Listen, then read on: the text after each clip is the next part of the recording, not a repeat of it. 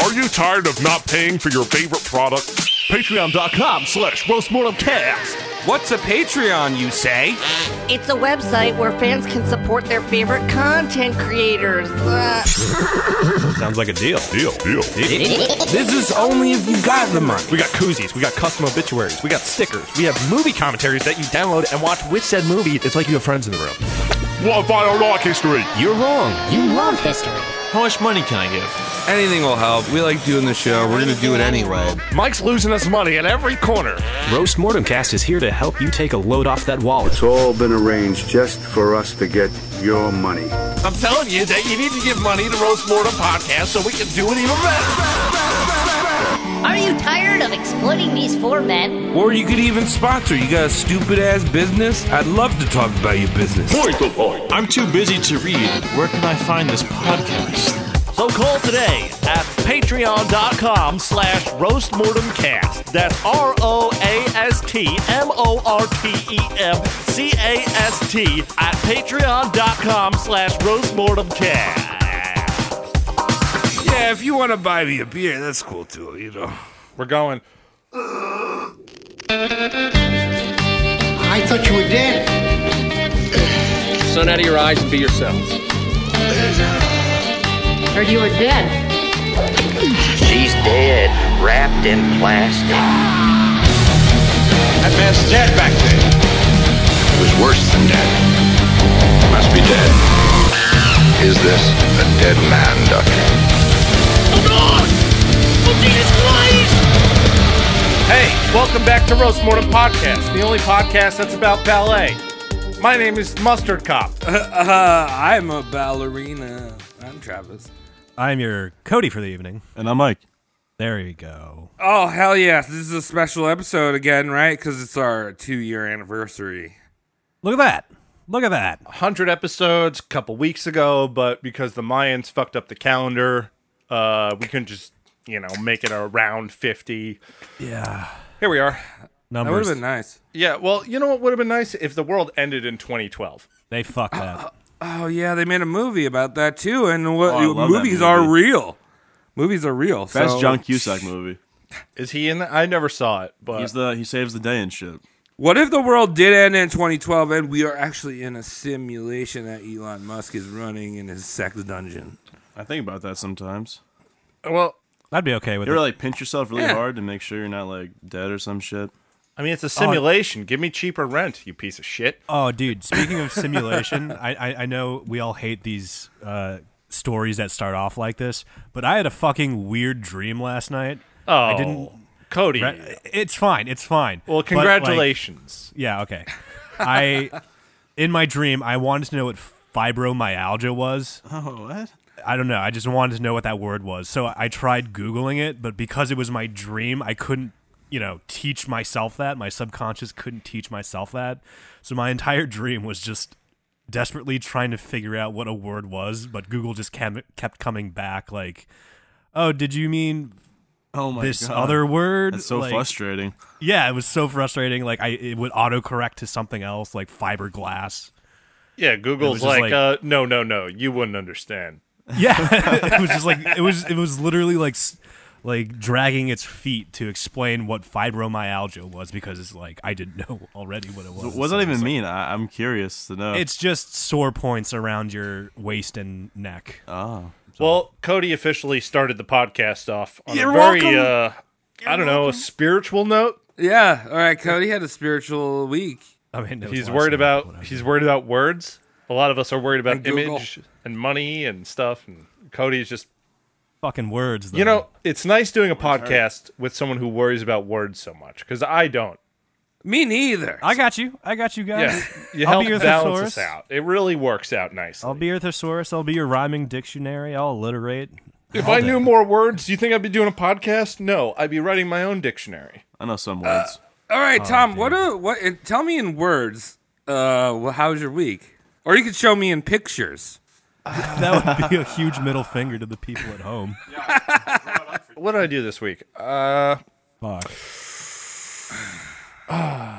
Well, I got a wedding coming up. Oh yeah, Yeah, prepping for it. Yeah, we're actually not that anyone cares, but we're recording a couple days early because I'm going to a wedding where I'm going to get Cowtown.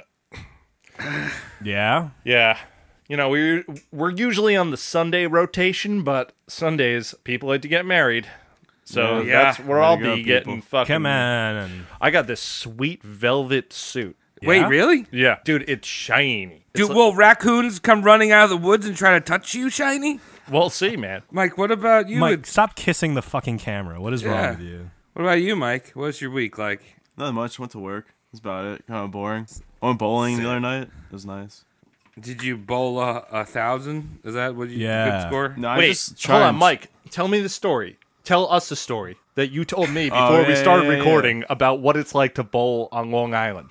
All right. So I went bowling on Tuesday night, and next to me is like this big family, you know, and there's this like really South Shore Italian dude, fucking tribal tattoos, you know, rhinestone jeans, like fucking perfect full douchebag kit.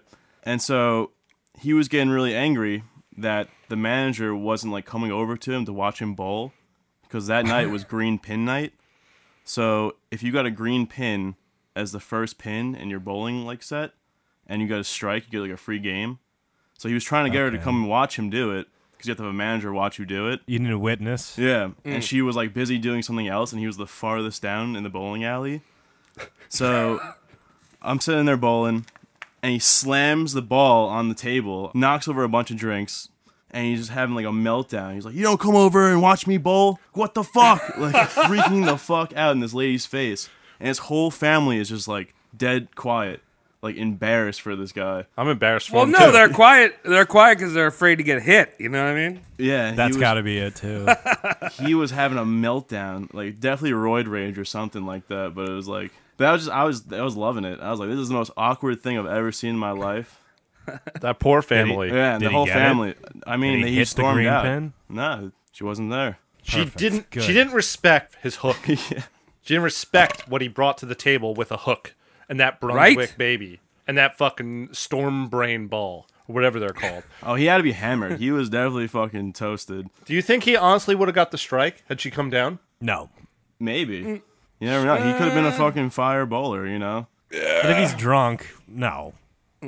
Listen, I get drunk and go bowling. I mean, my high was 245, I think. So that's impressive. Yeah. All right, Tom. Look at you. Okay. You have little clown shoes on, and you have a tiny hat on, and you're bowling with pitchers. Do you really think I'm a clown with my own shoes? Do you think I bought clown shoes? Yes. You're right. Sir. Yes, sir. I think you're a clown, sir. Yes, I am a clown because I own 2 bowling balls in my own shoes. I'm totally a clown. Yeah. Nothing wrong with that. I kind of want to get my own ball, you know? It's like fucking, you eating food, other people use your ball and stuff like that. Your ball gets kind of greasy and stuff like that. You don't know where those balls have been. Just bring your own polish. Yeah, but you never know where that ball... Yeah, true. Yeah, you just got to polish your own balls. I have to get a ball. That's what it is. Fucking All right, Travis, how was your shitty week? My week? Yeah. I did an interview this week at a place. And so I'm talking to the manager. And we're having a conversation, and, you know, just schmoozing, and boozing, and cruising. Right. You know what I mean? And this guy, all right, so he's like, somehow works in the conversation. He's like, I have a podcast. I'm like, oh, do you? That's cool. And I was like, yeah, me too. And so at the end of the interview, you got any questions? And I was like, what's the name of your podcast? And he goes like this. Apparently his show, I don't know the name of it because he wouldn't give it to me, but oh fuck. His show is like they watch horror movies and drink, and like they pair the horror movie with Wait, hold on. Is this guy white? Yes. All right. So he's like Tom was on to something about his identity, but you just wanted to like throw some racism into that. No, it's not racism. I mean, we're white guys. Yeah. Oh yeah, it's still racism. But you know, a lot of white guys don't have a cool podcast like us. That's the difference. Yeah. Right, so he goes like this. He's like, well, there's 3 people on the show. Like, one woman is like a beer distributor in like the Pacific Northwest, so like works for beer companies. So she's like the beer person. The other person is like the movie researcher, and like I'm kind of the frat guy. So I don't really talk about my show at work because, you know. And I was like, me too. I was also, the second I asked what your show name was, I immediately regretted it because I thought you were going to ask what my show name was. Well, You were embarrassed from us, Travis? Good. Dude! That's how I want it. In a professional setting, I cannot talk about dipping my balls into mayonnaise. I feel comfortable to do that here. Yeah, more than comfortable. Send me a I'll jar. say. I had to do it with Hellman's, so I mean, I can't. I used to dip my balls in mayonnaise a lot, but now we have Best Foods on the West Coast. I can't do it anymore. It's the same thing, dude. get over it, man. It's the same fucking thing. Suck your best. Cody, we kind of talked about your week, but it was Yeah. just 7 hours of it. Yeah, and I also had a bunch of shrimp tempura. That's cool. That's good. Yeah, it's good stuff. You mean from the sea? From the ocean, flopped out, all breaded and fried already, and wrapped in rice. Nice. Delicious. Oh, well, good thing I'm not hungry. Oh yeah. So Tom, tell us what we're doing tonight. All right. What's going on?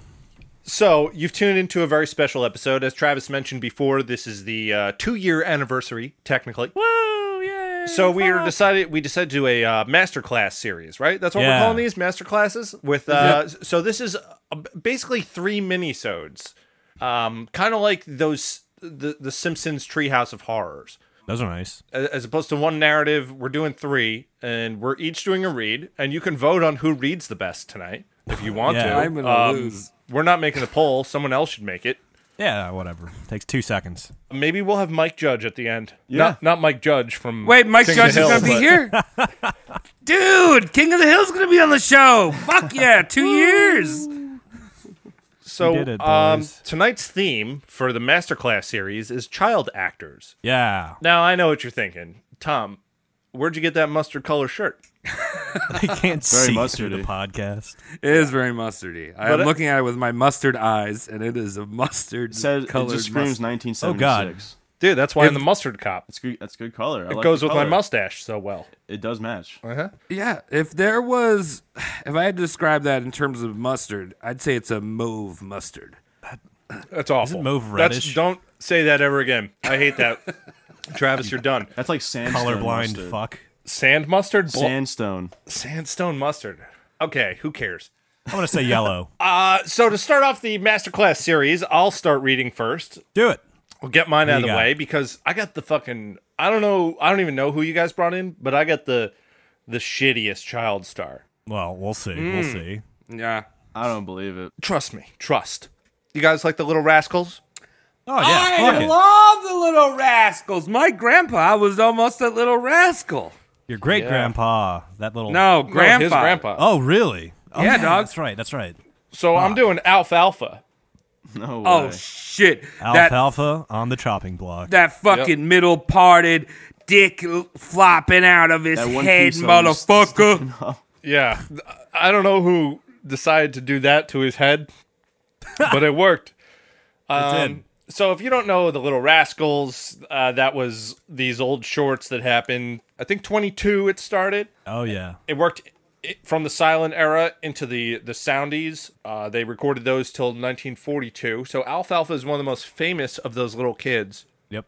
One of the big stars. And the fucking every Little Rascal episode you watch and Alfalfa's in it, you're like, fuck this shit. Just skip over those parts. Those are the There's least... episodes without him. I thought he was the only one on that show. It continued on after It's them. just Alfalfa No. in a fucking room. It's just a one-man No, I show. thought it was like there was more after like Alfalfa like grew up or some shit. Alfalfa was like technically the third wave of Rascals. Oh, there's even earlier. There's like ones? 4 waves. Yeah, there was Oh. the Silent Boys, I thought he was part of. and then that there was shit. the second wave with like shit. What was his Porky? name? No, Porky was in the third wave. Second wave was Jackie Cooper. Oh, right. Some various other kids, and Stymie as a little kid. Stymie. Stymie went through second through fourth wave of Little Rascals. So there's a lot to get into. Maybe we'll do a whole Little Rascals bonus episode because there's a lot of tragic stories. Not a lot of shit to talk. A lot of drugs though. Yeah. And a You lot know of what's kind of sad interesting deaths. about alfalfa, though, before you get into it? The whole term, like, I have an alfalfa for, like, a flyaway hair, people use and, like, don't. I feel like some people don't even know what that means. Like, I saw some. I was, like, looking for pictures for alfalfa, and, like, it was, like, somebody, like, PewDiePie's got an alfalfa. I've never heard anyone use that phrase. Really? Really? I've heard it. I've been called that before. Yeah, I always have hair sticking up in retarded places. It's a cowlick. Yeah. Yeah. I've heard about it. It's when you got a penis on your head, like Flop Dild. Yeah. All right. So Alfalfa's real name is Carl Switzer. I'm going to just refer to him as Alfalfa because that's, I guess, funnier. That was the point of the name. He was a premier Our Gang member, better known as the Little Rascals. With his signature dickhead haircut and his terrible crooning act, Alfalfa became one of Hollywood's biggest stars. At one point, he was bigger than Clark Gable. Wow. Okay. But most importantly, Alfalfa, yes, we're talking about children for this episode. I don't feel bad talking shit about this kid. He fucking We're going to do it sucked. all episode, man. He was awful. Alfalfa was born in Paris, Illinois, August 7th, 1927, to Gladys C. Shanks and George Frederick Switzer. All right.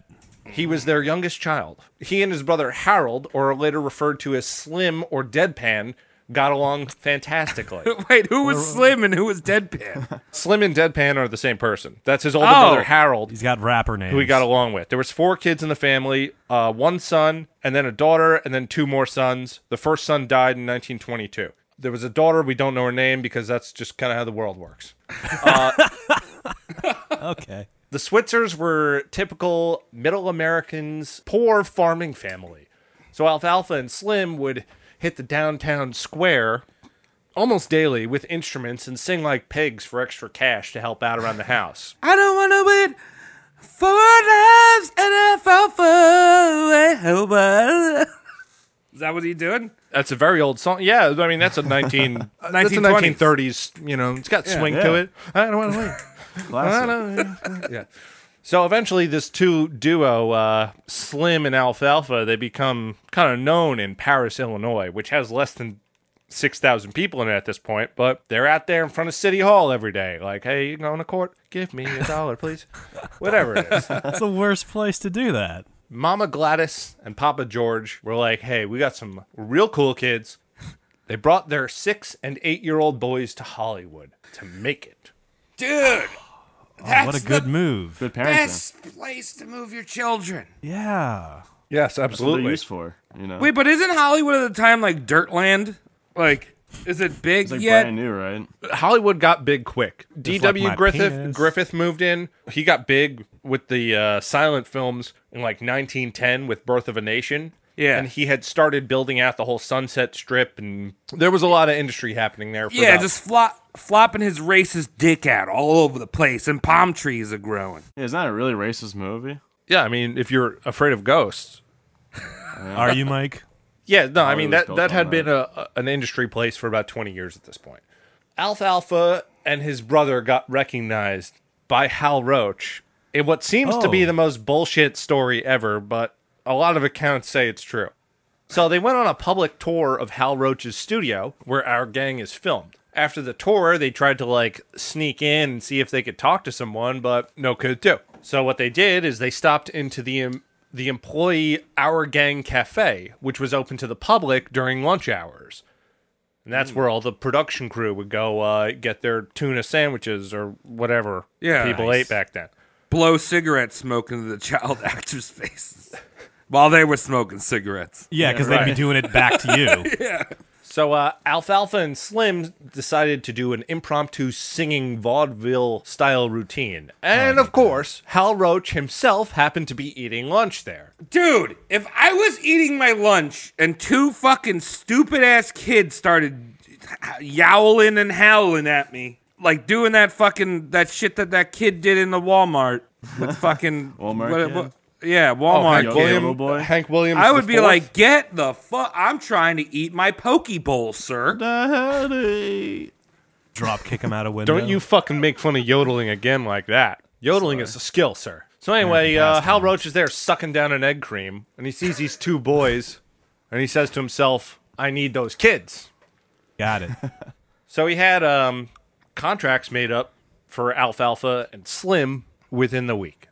Wow. And then bam, bam, bam, they were background kids. So the brothers premiered an Our Gang short film called Beginner's Luck, February 23rd, 1935. Alfalfa charmed his way through the ranks of the other poor children and became the most famous rascal by the end of 1937. Okay. He was adorably freckled, skinny kid that sang like shit. with the cowlick. It was just a great character. Oh, the cowlick was already incorporated at this point? Yeah, they started throwing on the cowlick pretty early. You know they held that up with asbestos, right? Yeah. They had to. Oh my god. Asbestos and lead. Good stuff. His character was like the romantic type that would conquer his own cowardice to fight bullies to honor his woman. What was his woman's name? Darla, thank you. Darla Hood. What's not to like about this? This is great. This is a good way to start off Child's career. This shitty.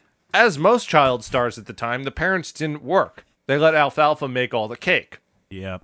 Core family values. Dog, you get a monkey that you birthed. That's a good idea. Have kids just do all the work for you. You just like kind of take advantage. Yeah, but if it was like, Mike, you're right. Kidding. If you can do it, if you can't, go try anyway. You're right. We need more child labor. Thank you. Just putting it out there, dude. They're so healthy. Kids are like lazy, you can throw them off a building and like they won't break any bones. Like I fucking trip and I broke my ankle. You know. They got them small frames. You could get them to do like HVAC work. You know what I mean? Yeah. So just throw them under buses. Yeah. For money. We got this stupid Alfalfa, and everyone likes him, audience-wise. But on set, Alfalfa was a piece of shit. Yes. The other kids didn't like him at all. He'd harass them and was kind of a bully. He'd also play those kind of jokes that no one liked. Like no one. There was no like good humor behind it. He was the kind of guy who thought seeing someone very injured was hilarious. Oh, one of those like it's a prank, bro. Guys. Yeah, like it's kind of funny if someone breaks their tailbone when you pull the chair out from underneath them. But when you just crack someone in the back of the head, that's not really a prank. Dude, I love glassing people. Glassing people is hilarious. Yeah, well, you love England. So he'd pick fights. He would dead arm his co-stars, toss cherry bombs at people on set. He'd even keep long nails in his pocket to stab other kids with. Ooh. Funny. That was hilarious, Alfalfa. Tetanus. Wait, so hold on. His name is Alfalfa, right? So is he Alf's dad? You mean Alf from the 80s sitcom? Alf. Ate cats? Yeah. Alf. Yeah. Did Alfalfa eat cats on set, live, raw? Hard questions tonight. Raw cats. Basically, we got this little dick, and I'm going to just go through a few examples of shit he did on set that might make you want to toss this kid in the garbage. On one occasion, a cameraman got mad at the kids because they kept fucking up the scene. This poor guy just wanted to take a lunch break, and these dumbasses couldn't remember their lines. Oh, man. When it was lunchtime, Alfalfa stayed behind and chewed up an Ace Ventura amount of bubblegum and stuck it into the camera gears. Oh, dude, no. You respect the equipment. What a penis. Yeah, so the only guy who worked the rest of the day was the cameraman or something. I'm paraphrasing what some old guy said in this interview I watched. Yeah, he's fixing the fucking bubblegum camera that stupid Alf made. Yeah. He shut down production another day when he pissed on the stage lights before anyone else showed up. Wait. It's badass. Mike. Put your penis away now. So when the grips came in and turned on the lights, the smell of hot boy urine drove everyone off set for the day. That's funny. Imagine what Mike's Red Bull-ridden piss smells like. So Alfalfa played another hilarious prank where he put a bunch of fishing hooks in his co-star's Spanky's back pocket. Dude, don't do that. Oh. Which later required some stitches to fix the shredding near Spanky's groin. Ouch. Oh, no. Did he give him a wedgie or something? No, he put a bunch of fishing hooks in his pocket, so when he sat down, it like got up into his ball area. Oh my god! Oh, what a piece of shit, dude! It's a hilarious prank. All right, get over it, no, bro. my gooch just hurts thinking about that. Yeah, well, it's a fishing hook. It's a fishing hook too. It's not supposed to be pulled out. It's not like putting a pin in your pocket. Imagine having to tell someone that too as a kid. Like, I have like a fishing hook in my gooch. Like, can you help me, sir? Like, you know, he's like freaking out. You know, that's fucked up. Yeah, it wasn't as a progressive time as now. Yeah. You know, where it would be okay to be like, "Hey, mom, I got a fishing hook in my ball sack, and I'm 8." I'm just thinking of the kid from Jumanji, the monkey kid, when he goes up to Robin Williams. And he's like, I have a fishing hook in my grundle. I love it. You got to like snip it and pull it out the other way or something like that, right? Nah, you can finesse it out, but it's so they gotta like cut it out. Yeah, so he got some stitches, but Spanky was all right. He did better than Alfalfa in the long run. Not all right. That's good. Yeah. Another smooth brain trick was when he told co-host Darla that he had a ring in his pocket for her, but she needed to grab it. Now, the proper way to play this prank would be putting your penis in the pocket, correct? I mean, if you're going to do that trick, yes. Or perhaps some crazy glue or something that would, get their hands stuck in there. Wood glue. Unpleasant. Yeah, something gross. But he decided to just leave a switchblade pointed up and almost cut Darla's finger off. What? So, this is Chucky, or the kid from Pet Cemetery, right? Oh, he's got issues. He's just a fantastic moron. He really is. Dude, I got something in my pocket. You want to feel it? It's hard and sharp. Yeah, right? Ow. So Hal Roach sold the Our Gang operation to MGM in 1938, and many changes were made. And Alfalfa didn't like that, so he left the company about a year and a half later to pursue his own acting career. Oh, Mr. Big Shot. Now, he did get a couple parts from then into his adult career, but they were all kind of bullshit. MGM even hired him and a few of the other rascals to do a series called The Gas House Kids, which was all them grown up. I guess they all needed money. Oh, really? I'd like to see that. Wait, Like Rugrats all grown up? Yeah. This is 1947. Gas House Kids. Does the Gas House Kids take place in Nazi Germany? Yeah, Auschwitz. Is it like a Breakfast Club kind of movie? No, it's like, I think they did 4 or 5 shorts or something, but it just bombed. Like, no one was into it. The only other film that he was involved with that you people might know was It's a Wonderful Life. Oh, really? Really? Okay. Yeah, where he was Mary Hatch's date at a high school. And it was an uncredited role. Oh. Wow, I gotta watch that. I watch it every fucking stupid Christmas. So look for Alfalfa. Love that movie. Something else to take note of is that CBS bought the Little Rascal stuff and started airing it in the 50s. So there was this reprisal of the popularity, and here's Carl, who left the company, is in the shit, and everyone's just like, hey, it's Alfalfa. And he's like, shut up, I'm almost homeless. Well, right, like, my dad grew up on, like, my dad and mom grew up with the Little Rascals, and they were born in the 50s and 60s, you know? Yeah, Little Rascals, when CBS bought it, it was a syndicated deal, and it got much bigger than it initially had been. Really? That's pretty interesting. Well, because of the advent of the television and stuff. Everyone has it now. Yeah, exactly. So everyone's watching it. They're running it, at all the kid times, 4 o'clock in the afternoon, 3 o'clock in the afternoon when they get home from school, whatever it is. And I saw a picture of him when he grew up. He looks a lot like he didn't change much. He still looks like Alfalfa. Yeah, he's one of those people Might have been who, slipped some Gary Coleman juice. Yeah, like there's some of those child actors that just look like shit when they grow up. Aaron Carter. Well, he was an actor, really. No, he was just a bitch, entertainer. Well, Frankie Muniz. Frankie Muniz still looks like Frankie Muniz. And Yeah, he makes does. Excellent doesn't he? tweets. His head is very boxy. I hope he's doing good. I think he's a tall dwarf. Is that politically correct? Yeah. Yeah, That's all right. That's Find fine. out Sure. in 3 episodes from now. Yeah, if we're still here. Yeah. So he then began breeding and training hunting dogs for celebrities around 1950. I guess he liked dogs and he just wanted to use that skill. Okay, get ready for this one. This is fun. His wife, Diantha Collingwood. She was the heiress of the Grain Elevator family. So the people who made all those, like, the shit that brings grains into silos. Yeah. Someone in her family made that, and they were a wealthy farming family. Wow, they're so smart that they named their daughter Diantha. Diantha. Diane. I hope all Dianthas are extinct. That's a horrible name. And Yeah. if you're listening to this and your name is Dianth, go find your local DMV and get rid of the TH and just be Diana. Yeah, Diane. TH-ectomy. You're probably a nice person, but come on. Anyway, so the two met in LA and then got married in Vegas in 1955. By 1956, Alfalfa was getting a little extra work, doing some extras, Hollywood style, but not enough to pay the bills. So Diantha's parents gave the couple a farm in Wichita.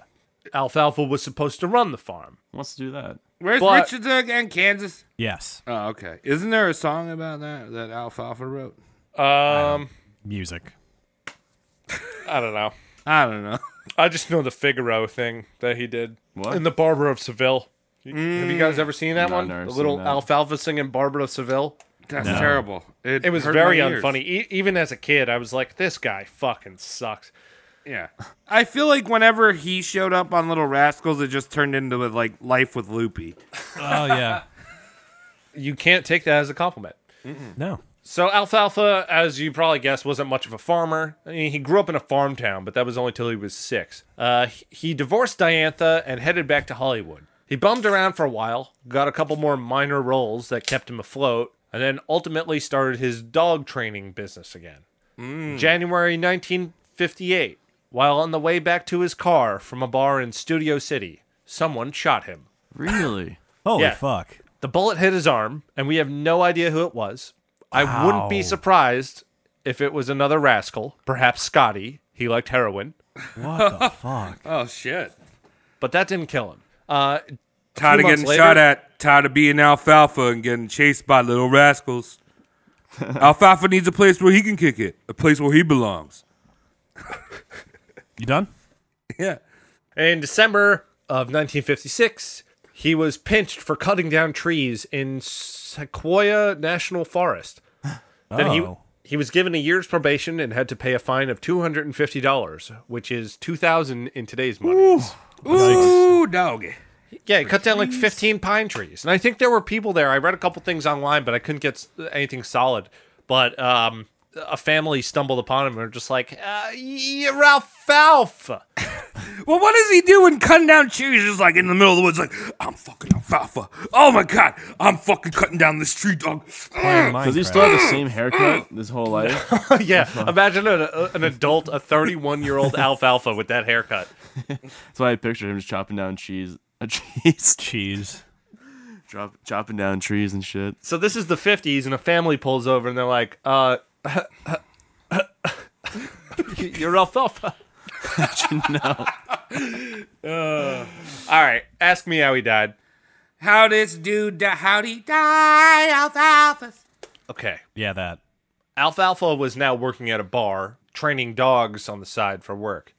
He trained a dog for a client named Moses Samuel Stilts. Okay. Alfalfa had You can't make Stilts' these names up. No.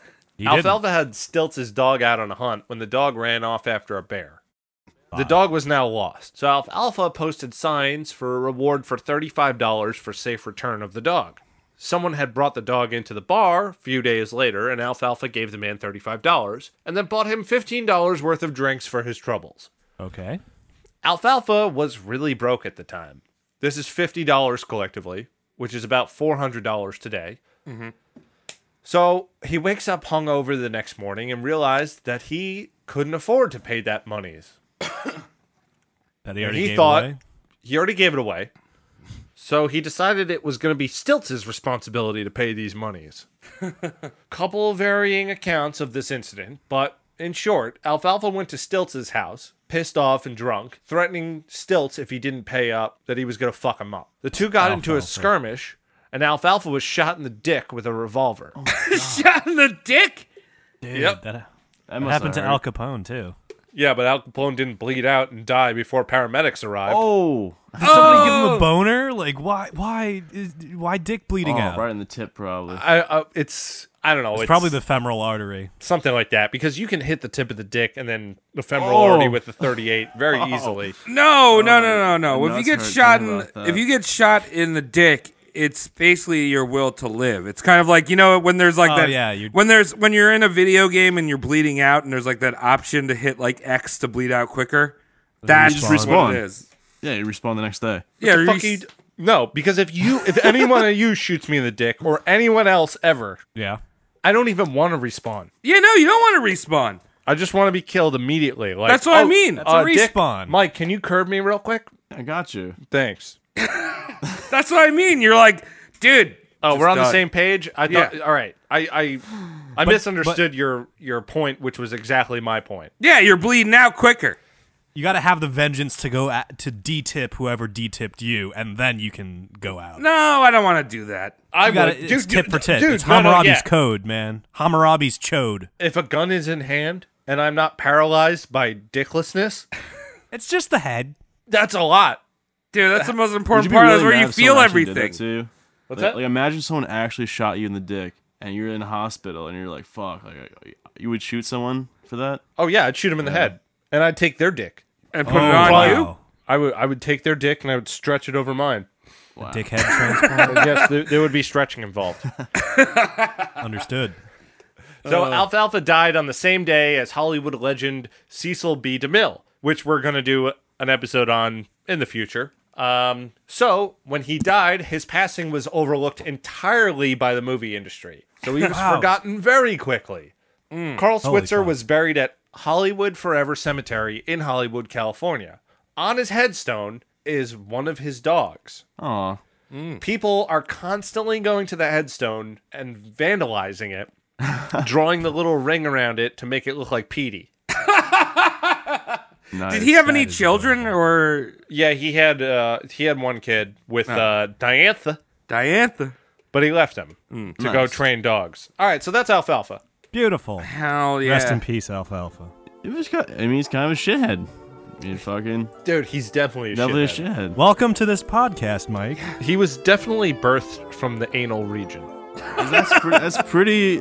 Like, he's got that crazy shit when you're doing that as a kid. That's like a serial killer would do that. Yeah. Like, when people do that, they grow up to be serial killers and shit. Pretty much. Yeah, and like Travis said before, he looked pretty much the same. He was just like a bigger boned version of himself. Bigger I want to see it. bone. I'm gonna look it up.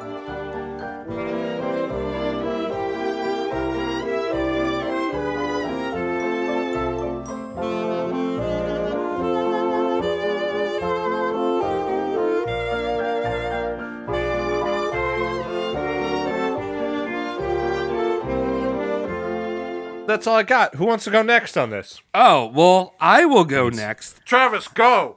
Who's on the chopping All block right. for you, Travis? Who's on the chopping block?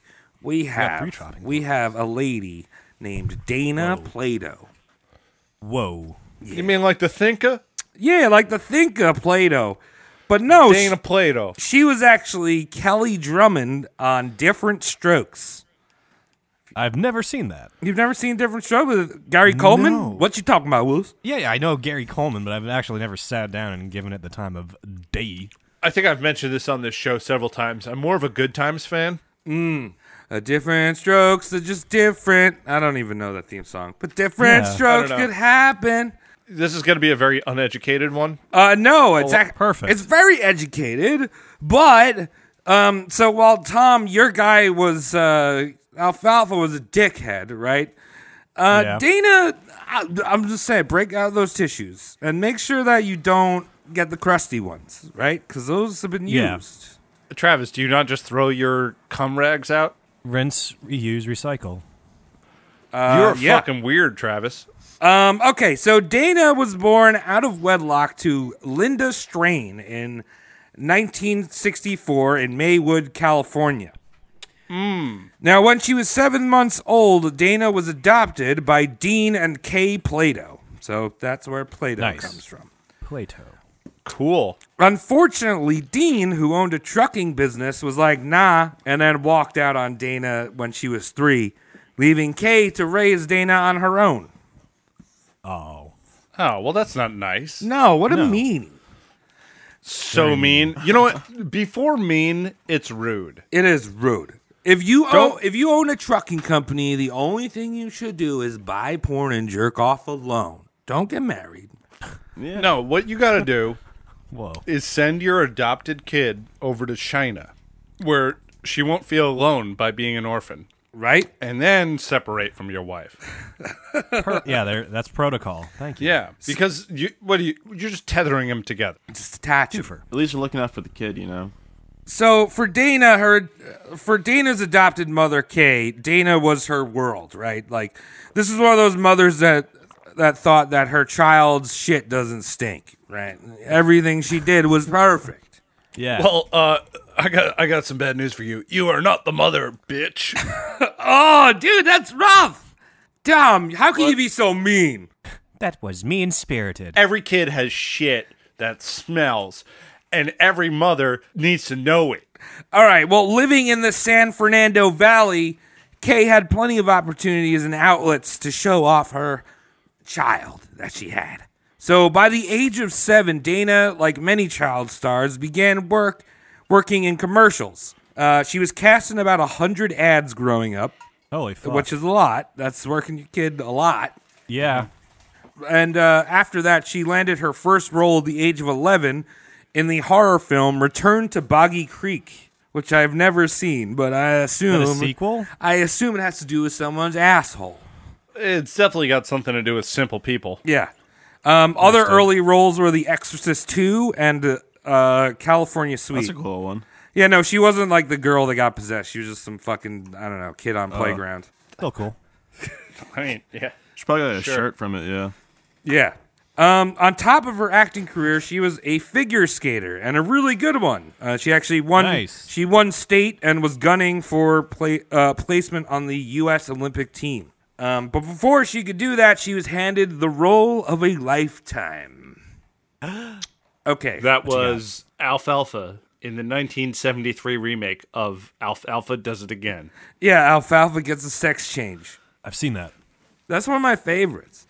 So That's a classic. she auditioned for the Gong Show, and at this audition, she caught the eye of a producer that was doing the soon-to-be hit Different Strokes. The producer was like, "That's Kelly Drummond," and from that point on, Kelly's life changed forever. Wait, he just pointed at her. That is her name. Yeah, that one. Yeah, that. Sign her up. I know her name. Put it on a contract. Have her mother sign it. Put that kid in my dumpster. 7 a.m. tomorrow. That kid is on my desk. That kid is not even a human. It's an object. And I'm gonna make it work for me, like a little wind-up monkey with cymbals. Yeah, make some money. So, for those of you that don't know what Different Strokes is, it's different without an E. There's an apostrophe. It's different. Yeah, I know that. So, it's a super influential sitcom that was released in 1978. It's basically about this rich Park Avenue business dude that adopts his housemates' children. But here's the catch. They're black. Oh, my God. Oh, my God. It's kind of like The Nanny. Well, who What? was the producer on Explain that one? You explain that, Mike. Who's the producer? Yeah. I don't know. Husband married Was it Norman Lear? housekeeper? I have no clue. Because he was the guy who did everything perfect with the first 4 seasons of Good Times. Did he? And I'm looking on the Wikipedia now. I don't see Norman Lear, so the show obviously sucks. Okay. So Dana played the do no wrong all-American white girl that was biologically related to the rich dad, and Todd Bridges and Gary Coleman played the 2 adopted brothers from Harlem. Gary. And Gary Coleman is actually pretty hilarious on the show. I watched a few episodes. I mean, honestly, though, like, sitcom writers, I feel like are the laziest fucking writers in the history of fiction. It's their job. Right? Like, I don't know. Just because it's the same episode, rewind to Little Rascals. When MGM bought them shits, and they had Buckwheat standing next to Darla in a shot. Buckwheat. MGM brought it into the viewing room, and they had them reshoot it because they didn't want Buckwheat standing next to Darla. Okay, so here's progression, right? This here's like Yes. Oh I'm helping you paint a narrative. Different Strokes. It's about equality. It's like, hey, let's all get together. It's about the Fed. It's not about different races. Yeah. That's who's fucking us. So I mean, like influential. Like this was a really influential show. It's like, you know, we're coming out of the 70s, right? Like there's still some race tensions, and this is just some like fucking rich white dudes. Like, I don't know, these are my token black kids that I bought. Progressive. Yeah. Early virtue signaling. We see much of it today. So, Dana, having been on a pedestal by her mother her almost entire life, she was like, now she's like the spotlight of everyone on television, right? She never had a role this big. Everyone was tuning in every week, and she took up this fame like a sponge. But you know when you're like sponging a cast iron pan and it gets all fucking shitty and greasy? You know, it can't take on any more water anymore, just yesterday's bacon grease. Yeah. Yes. I mean, I scrape that into the trash usually. That's exactly what happened to Dana. So Too much. all this fame meant all the drugs. Her and Todd Bridges, Willis on the show, used to do a lot of coke, a lot of nose candy. So these kids were making $25,000 an episode. That's fucking stout. That's a lot of money for drugs. And they were both doing a lot of drugs, both Todd and Dana. I mean, Gary, we don't know so much. I'm sure he did his fair share of drugs, but he was 4 years younger than them. Yeah, and forever very small. Yeah, and when you do drugs when you're smaller, guess what? Everyone thinks you're cool. You need less too because you're smaller in body mass. Steve-O. Yeah. I wish I was small because then I wouldn't have to drink so much. Why did you say Steve-O? Did you mean wee man? I get those confused. Yeah, weest man. Well, they do look like wee man does look like if you squished Steve-O. They have very similar facial features. See, I always looked at it as wee man or Steve-O looks like if you stretched wee man. I like that, Travis. The perspective. That's so true. Right. Also, for the record, I would love to hang out with those guys. Yeah, me too. Oh, me too. I want to hang out with all of them except Bam Margera. What? I hang out with Bam. I don't want to hang out with Bam. Pull pranks on me all day though. He would ask me to get him Diet Cokes. Yeah, he started speaking to me in like whatever that language he's been writing on Instagram. Yeah. Enough of this dick house shit. We're back in the 70s. Mm-hmm. So, at the age of 14, Dana OD'd on Valium while she was hanging out with her friends. What? Only 14? Luckily, her mother, Kay, was downstairs while the girls were popping pills and blowing lines. So, Dana was rushed off to the hospital and had her stomach pumped. At 14? Yep. Oh, my God. When she was around 19, she met rock and roll wannabe Lanny Lambert. Now, you know, he was one of those hundreds of guys that showed up to L.A., flocked there to join some 80s glam band, right? Oh, yeah. And we rock and roll. We remember all of them. Oh, yeah. Yeah. I mean, I think that's Skid Row, right? But, like, not the band, just Skid Row. Yeah, no, that's where, you know, it's just like, hey, well, my band's not doing so good. Can I sleep next to you? You gonna use that needle? Can I borrow it when you're done? Well, Lenny, right into Dana's vagina and got her pregnant. At what was the age right now? No, she was 19. It wasn't like, but teenage pregnancy still. But the producers of Different Strokes saw the lump and was like, "Yo, dude, you're pregnant." Kelly Drummond can't be pregnant because she's America's sweetheart. Remember, she's still playing a role that's younger than who she is, right? Like, TV time is slower than real time. Yeah, that's why John Travolta plays a 32-year-old today. Right. So the producers fired her ass and wrote the story that Kelly went away to school in Florida. Okay.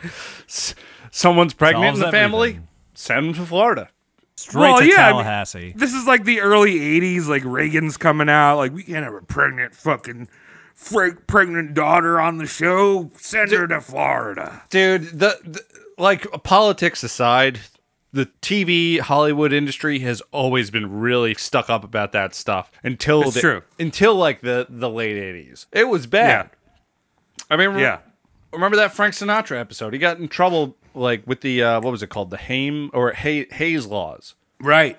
Yeah. Because they were all like, "Oh, it's all about family values. You know, if you have family and you're a dad, you got to put a cock piece on and sleep face down on a different mattress than your wife." He is a bucket of water. You sleep with your head in the bucket of water. That's right. Let's see how that works. So Lanny and Dana had a shotgun wedding in 1984, and the drug bender continued. How was the baby look? Nice. No, baby was a little lumpy, but we'll get into him a little later. Okay. Wow. So Dana found it hard to get work after Different Strokes, being that she was a crackhead at this point. Oh, no. Yeah, it's tricky.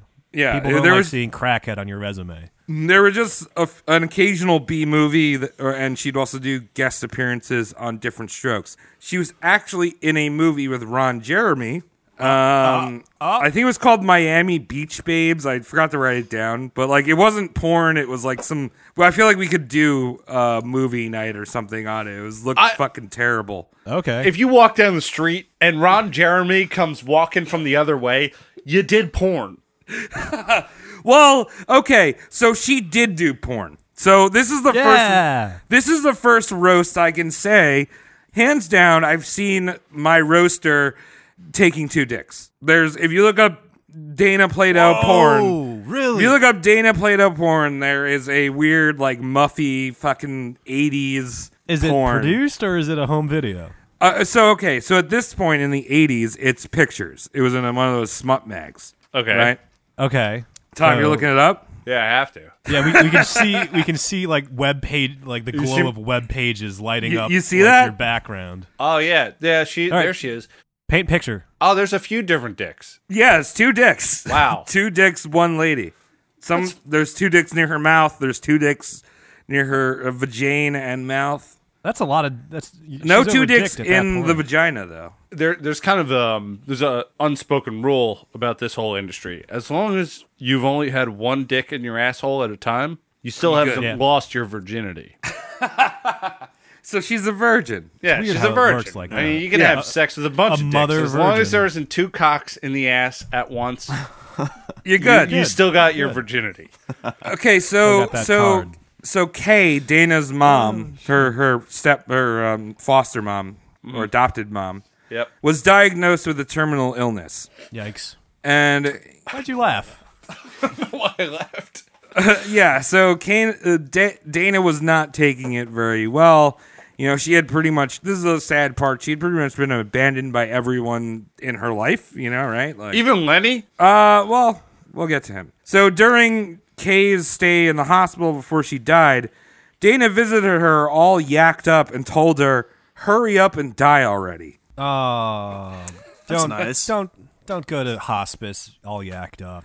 It's the 80s, Mom. It's all about fast cars and fast death. Get it on. So in 1988, Dana got her wish and Kay died. And a few days later, Dana split up with Lanny. And Lanny won full custody of her kid. Ooh. So she abandoned her kid? Rockstar custody. Yikes. Yeah. Jeez. Tremendous. So despite all the money that she earned from different strokes, Dana was broke. She claimed that an accountant had robbed her of $11 million. But let's be honest, we all know where that went. I've done the math before. There's no way you can spend $11 million on any controlled substance. Yeah, but there's also other things you can spend your money on, dog. You can spend your money on a whole pudding full of jacuzzis. And this is also a timeshare. Post-pornography? Yeah, but this was like a little smut mag. She wasn't making the big bank like these girls do nowadays. Very like surprised. Mia Khalifa. Very surprised that didn't pull in serious bank. And also, they couldn't do one of those parody porn movies called Different Strokes. We know we did it. Tom, you're the history predictor. Like We will get there. We will get there. I'm sir. sorry, man. I'm jumping the gun, and I have no idea what the hell you're talking about. How does one jump a gun on knowledge the way I do? So Kelly, I didn't you guys pipe are up very earlier, lucky to but- have me on the podcast. I'll say. I I said it once before. I'll say it again. So Kay left her a trust fund of $150,000 when she died. It was basically like, I see what my daughter's doing. She's perfect, but like I'm gonna set off $150,000. So Dana immediately spent that on a boob job and bought more coke. Now with her new knockers, she went on Playboy just to show off them new titties of the world. And this was, I mean, like the porn was kind of like under the table, right? Like not everyone knew about the porn, but a lot of people knew about Playboy. So this was like a real shocking thing because Kelly Drummond was like this sweet girl, and now she is June 1989's Playboy model. Girls next door, man. I'll look at this up. I look it up. All right, we're all looking at porn during this episode. This is ridiculous. There's so much porn looking up. The Kelly. I already got my fix. I have a steel trap of a mind, so I've already retained it. I just want to know if the boobs are good. Well, don't look up Kelly Drummond. Look up Dana Plato. Oh yeah, why did I do that? Yeah, look up Dana Plato triple anal. Have yet to see that one. Yeah, those are nice. Yeah. So within 2 years, Dana was flat broke again. And Cody is fucking dead hard right now. Yeah, he's I so can see fucking his hard. eyes. I can see his Skype eyes. She's pretty hot. When Travis said flat broke, he didn't mean flat boobied broke. No, she's got a lot of wealth in the boobie. Not, Yeah, you know. Wealth-chested, flat broke. Yeah. So when you Boob get rich, wallet poor. when you get a boob job and you were famous, where do you move? You move to Vegas. Oh, yeah, dude. Yeah, wait tables. So, instead of waiting tables, Dana worked as a dry cleaner. Oh, nice. What the fuck? Larry Flint was alive. He could have helped you out. This was before he got shot.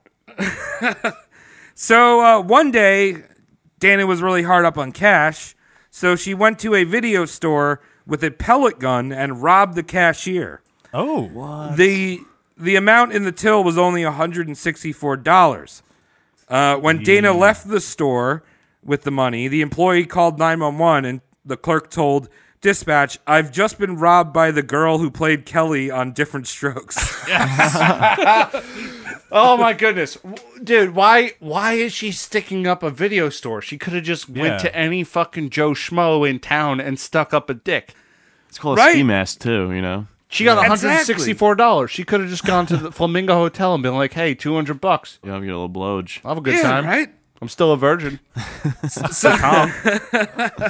So 15 minutes later, Dana returned to the video store and was arrested, which is kind of weird. Return? I think that she was doing, from hearing the A&E bio that I watched about her. Nice. A lot of people think that she was just doing it about publicity, which is one of the reasons why she went to a video store. So people be like, "Oh, that's Different Strokes lady." Perfect. Those people have eyes. They could tell. Yeah. So Wayne Newton, who is one of those Vegas crooners, he's basically a Sinatra wannabe. No, dude, he's something else, man. He's more of a football wannabe if you look at his face. He does look like a football. Yeah, he's tanned. Him and Burt Reynolds are in a league of their own. They got Football league of their own. you know? So Wayne Newton posted her bail of $13,000. We don't really know why he did it. Maybe he got a beach out of it. I don't know, but Because he had 3 dicks. Yeah, apparently he did. So in the 1990s, Dana continued to act, but in some not so conventional ways. Now, in 1992, she starred in the video game Night Trap. Oh, cool. Have you heard of Night Trap? Oh, Yeah, shit. it's horrible. Really? Night Trap is horrible. Yeah, so Night Trap was on the Sega CD, and it was one of Live those. action. Oh, that's cool. Yeah, it was one of those weird live action video games, right? It's basically like a choose your own adventure, Yeah. but with home invasion. I've seen the Angry Video Game Nerd episode of that. Wow. So yeah, there. Kelly was in that. So, how would you imagine? Was it Until Dawn in its most basic, shitty, stripped down Gotta start somewhere. format for the Sega CD? Right. It's garbage. Well, you can't do the graphics like you could do now, so you just filmed it, but it was also really Yeah. pixelated and shit. Yeah, like GIF quality shit. Wow. Good for her because this is changing video games as we know them. Well, it really did because the thing that made this game so notable was that it actually was used on the Senate committee hearings about video game violence. Oh, you mean with Tipper Gore? Tipper Gore. Yeah, so Tipper Night Gore, Trap, my favorite person. yeah, Night Trap along with Mortal Kombat were good like one of the big things. Now, there's no blood in Night Trap, but Tipper Gore and her cronies said that it was promoting gratuitous violence and sexual aggression against women. Oh yeah, I mean, it was. Well, but- fucking Tipper Gore is absolutely one of the dumbest people anywhere near politics. She It's true. What Not was that? elected. That Frank Zappa instrumental album. She Oh, put Jazz from Hell. Yeah, she put Yeah. a parental advisory on it, and it's a No fucking lyrics. instrumental album. What the Yeah. fuck could they be saying to you? You One of the dumb songs idiot. is says something about a G string as the title, but it's not in the music. It's gonna make you want to smoke weed. It's so sad what happens. Also, Night Trap is not future-proof because Night Trap today means something very, very different. Oh, yeah. Oh, yeah? What does that mean? I don't follow. You don't follow? Oh, the music. No. The music. Pfft. No, Night Trap is like when you go out and you're out with the boys and you're like looking for a girl to hook up with. And you find a girl at the bar and you're hanging out and it's nighttime and then all of a sudden she's got a penis. Oh, trap. You've been trapped, sir. You've been trapped. Bamboozled. It's a trap. That's no one's fault. I'm not slighting anyone, but It's just expectations weren't aligned is all. Yeah. Night Trap. Well, That's you got to check for the Adam's apple. You really do. That's a good one. Look at the hands. Yeah, it's Look at the hands. hands. Look for the follicles. I always go for the Adam's apple. I mean, if you're into the Adam's apple, go by all means, dude. If you're into it, you're into it. Yeah. I got No problems. my kinky brothers. Get out there. Oh, yeah. Doesn't matter. Good. As long as... But you know, honesty. The term trap is for the ignorant. Right. You've been deceived in Which a is way. why we're using it. So right, she's in Vegas. She's drug addicted. She's super hot. Where does that lead? Besides your maybe some porn shoots, right? That leads to some softcore sexual 90s porn. The shit that you would try to unscramble on your TV back in the early 2000s. Uh-huh. Yeah. Channel 93. Yeah. So she did softcore porn, but she always referred to it as like artistic, erotic B movies. She never could admit to that it was like It's kind of like a porn. dance. Right? It is a dance. It's a gyration of spiritual abilities. It's a Gyrate right out of the clothes. Yeah. So she starred in a few of them. One of them was called Prime Suspects. The other one was Compelling Evidence. And the last one had a very clever title that Tom already gave away called Different Strokes without the apostrophe. Oh, you got it. Yay. Wow. Like I said, you guys are welcome. I'm going to keep doing the podcast with you guys. I'll stick on it. Okay. So Thank you. the full title was Different Strokes without the apostrophe. The story of Jack and Jill ... and Jill. Oh my goodness. Oh. So I don't know whether they're going for different strokes or a fairy tale. It's kind of Yeah, it's all over Weird the place. with No, that. it's different strokes because one Jill gets a stroke and then the other one. They're two different people. They have personalities. They're different sizes. Yeah, so there was like some lesbian shit going on. I watched the scene. She's like kind of swimming around in this pool with another lady. And she's like, you know what? Nice. Like the man is like, oh, it's so mean. And like then she gets in the shower with her. Like softcore porn, you never actually see any fucking cool shit. Just titties. You know what I mean? Well, titties are butt. cool, but Yeah. they definitely let you down. Yeah. So she was actually interviewed by the lesbian magazine called Girlfriends, where she officially came out, only to redact the statement saying that she was never gay. She's like, no, never gay. Gay, but not gay. So then she got engaged to the porn director named Fred Potts, only to break it off. And then she got engaged to her, in quotes, manager, and moved into his motorhome in Florida. Oh, nice. I want my manager to live in a motorhome. Any motorhome enthusiasts who live out there and want to manage Roast Morton Podcast, hit us up. We got room in your home. I hope you have room on your roster. Come drive here. We're going to fill that propane tank every month up for you. Ooh. All right, so ask me the question. How did this boy girl die? Boy girl? There's no boy girls. I know, I'll do it again then. Fine. Fuck you. How did this girl die? It's 100% This isn't a woman. Night Trap. She wasn't Night Trap. She was in Night Trap. It's different. Okay. How Okay. did this girl die? So in 1999, some promoter in New York convinced Dana to go on the Howard Stern show Great call. to promote a festival that he was throwing in Chicago with the headliner of Motorhead. Lenny. Sick. Okay.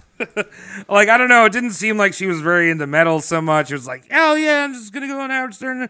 I'm going to be at the show. All right, totally so- going to be at the show. I'm an authority on this. Motorhead. Most Yeah. influential metal band, but not metal. That shit's rock and roll. Interesting. That's extreme rock and roll. It's not metal. Metal is fucking... You know what? Who gives a shit? Yeah. Sorry for opening my mouth. All good. Okay, so she goes to this show on the Howard Stern show, and Right. she starts immediately lying that she had been clean for decades, right? And this is like, she had been in and out of rehab. She was on Maury, and Maury Povich at one point in the early 90s. Okay. Wow. Saying that she like was clean. I gotta go, or I'm on drugs. I need to go get fixed up, right? Like all this shit. Okay. So like the people knew that she wasn't clean. She was just a fucking junkie. So callers started calling in, and these are New York callers. They are vicious. Oh, good. They're calling her a crackhead and a liar, like really heavy stuff. I listened to this episode. She's like crying at some point. Stern is like telling his fans to like cool it, but secretly he's like jerking off, like, yeah, this is great stuff. More. Yeah. It's great radio. So Dana actually volunteered to do a drug test at some point where she plucked her hair out and handed it over to Baba Booey. But later, after the show, she asked for the hair back because, let's be honest, she was not clean. So the following day, which was Mother's Day, her and her fiance/manager were driving their motorhome to Cali. They stopped in Oklahoma at his mother's house. She was going to call her son, the lumpy boy I had mentioned before. How lumpy was he? He was kind of Scale lumpy. of 1 to 10. He was kind of lumpy, but then Is it Haley Joel Osment? He had deformities and shit because she was taking drugs. I mean, I saw an interview with him. He's got one of those like extremely long heads. Oh, like like fucking Conehead? like the pharaohs did. Yeah, exactly. Head binding. Are we talking about a little conspiracy right now? Head stretch. Maybe Lenny was an alien? Illuminati confirmed. So instead of calling her son, she decided to relax by overdosing on Valium and muscle relaxer pills. Oh, wow. Damn. I see what you In did a there. motorhome? It's very relaxing to die that way. So, Yeah. I mean, it's kind of sad. I kind of feel like being on Howard Stern and being humiliated on air is what really did her in. It sounds like it, yeah. Yeah, so Howard Stern. Yeah, Howard. Well, calling all drug addicts, we know. We know. You can't hide this. Yeah. You wear it on your face. You can hide it from other drug addicts, but we know. And we're judging you. Yeah. And we don't really care if you get help. We just know. Yeah, don't lie about it. True. What's the point? Just help yourself. Just to end this on a real sad note, lumpy long boy head never got that phone call from his mom. Aww. And a few years later, he decided to blow his brains out with a shotgun. Holy shit. Wow. Well, That's sad. that's a lot of head. Extra lumpy now. Yep. And That's why you don't have kids if you're not ready to take care of them. Don't Thanks, have kids, Mike. don't do And don't drugs. do drugs when you're pregnant. And easy on the softcore porn. I think Yeah, Mike come on. is actually Dr. Phil before he lost his hair. How'd you know? Mike, would you like to help people someday? Yes. Do you want to help people? I want to help everybody. Oh, great. Love it. Right. All Well, right. Travis, Good that job. was ridiculous. Yes. Thank you. Sad. Ridiculous. I'm a little All the upset. things. I know who I'm watching tonight. I'm upset at the lack of triple anal. Now the world don't move to the beat of just one drum. What might be right for you may not be right for some. A man is born, he's a man of means. Then along come two, they got nothing but the genes. They got different strokes it takes, different strokes it takes, different strokes to move the world. Mike, you haven't been doing shit. Ask me who's on the third and final chopping block of this masterclass episode. Who's on the chopping block, Cody? On the third and final chopping block of this masterclass episode, we have the one, the only, Brad Baron Renfro, a.k.a. Almost Too Pretty for Jail, Brad. You know how Brads be. I have no clue who this guy is. There is actually a reason for that. Movie child actor. You guys both did TV. I went the high road, did a little movie boy. Oh, time Oscar on my boys. end. Yeah. Look at Cody, movie boy, dainty doody doody. Look at You're welcome. I'm Oscar. I've got big tits and I'm made out of gold. Look at me. He does have quite the rack. Yeah, he's for got a some male pecs, specimen. dude. He's got some fucking Yeah. busty He's pecs. got nice tits.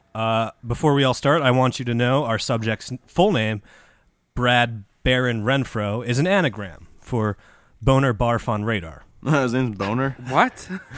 Boner. Boner Barf on radar. It's an That's a anagram hard for name his to full grow up name. with. It's an anagram, Mike.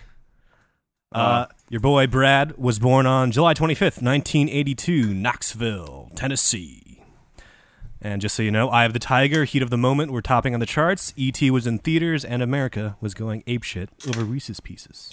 Dude, America's still going apeshit over Reese's Pieces. If they're not, well, this isn't America anymore. We've slipped to the goddamn commies. Yeah. Wait, what just happened? We're Dude, China Mike, now. Hold on, Mike. He's the youngest man here. Do you like Reese's Pieces, Mike? Yeah. Love them. Okay. Good. 100% Good American. Maybe there's... He can stay on the show. Yeah, There's some hope. Maybe there's some hope. Yeah. July 25th, 1982, he was born. He fell out of his mother, already addicted to the heroin. Oh, so it was an easy slip. One of those babies. That's not fair. No, it's not. It really isn't. No. His parents soon after the birth divorced, and he was raised by his paternal grandmother in one of them fine, fancy trailer parks. Wait, was he shit out in a bathroom? I think he was given birth to in a proper hospital. Because I know heroin addicts, a lot of times, your first breath is being pulled out of the toilet. Have a bathtub baby. Yeah. He was a proper pothead at the age of 9, which is too young. Too young for me. It eases the joints. The baby 9-year-old joints you have. We already rotator. Yeah, we already talked about that. You can throw fucking 9-year-olds off a fucking cliff. And they can get hit by They'll a be bus fine. before they hit the asphalt, and they'll just Indestructible. walk it off. Yeah. As long as they're not poisoned. So just imagine a pothead 9-year-old. Okay. Indestructible. Fucking Superman. Sublime t-shirt. Bulletproof. Full yeah. stoned. Are you describing Freakazoid on the WB11? I am now, yes. Okay. Dexter Douglas. His first joint was offered to him by his junkie heroin addict of a mom. And he was... it says expelled, but I think he was suspended from high school when he lit up in front of a school official. Keeping it real, man. Keeping it real, keeping it grounded. Sticking it to the man. Can I get a Hall Puff Puff pass? Oh, Sabenya. I see what you did there. Spicy bubble. Smoke a weed.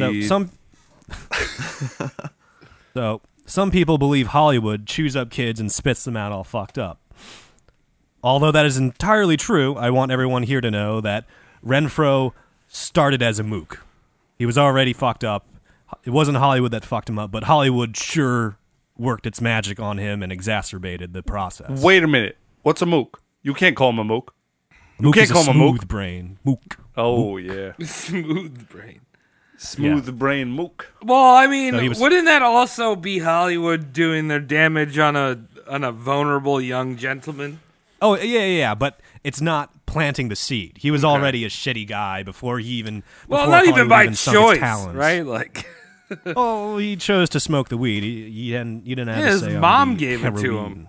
9-year-olds don't make Say choices. no to your mom. I mean, why not? If Hitler was 9 years old, they would have let him off the hook.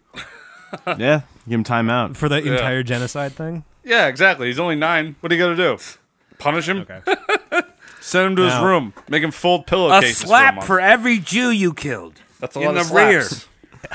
He's just going to be paraplegic after Yeah, that. right. What happened to you, kiddo? I got slapped 7 to 8 million times. And then there was the Gypsies, which was a real anus. Oh. Anus punching for the gypsies. All right. So what anti-drug craze is going around at this time? If Is this Nancy Reagan? Just say no. Is it DARE? Yeah, remember DARE? DARE. Mike, what does DARE stand for? Yeah, that's don't what I thought. always read everything. Mike, did you even have Dare growing up? Wow, perfect. Do you know what Dare is, dude? Don't always read everything, man. I know this is DARE, and this is keep kids off drugs underneath. All right, somebody help him out. What's DARE stand for? Wait, no, I but this actually is don't know. This is I a have no serious. idea. No, but this is a serious question, though, Mike. Did you do Dare when you were a kid? I just remember seeing that shirt. I don't remember. Oh, wow, he didn't He do didn't DARE. do DARE. I remember I had a health class where they talked about some stuff, and they're like, "Don't do these drugs." I was in Okay. a private school where they told us that clay was the same as bricks. I didn't get DARE either. I went to science school. All right. At the age of 10, he's doing DARE, and that's drug abuse, resistance, education. He's got like that crazy lion mascot, and he's got the 90s attitude with his arms crossed, and he's like, dare to keep kids off of drugs. Do you think that the Tiger and Scruff McGruff, Chicago, Illinois, 60652 had gay sex? This is a serious question. A little frottage. Okay. A little frotting. We all frotting. Well, frottage cheese. It's easier because no one circumcises lions and tigers. I don't. He's doing a DARE class. He gets in trouble, and he gets, ejected from the class by police officer Dennis Bowman. And I want you to remember that name, Dennis Bowman. He's the retired police officer doing the DARE thing to this class. Renfro gets his ass kicked out.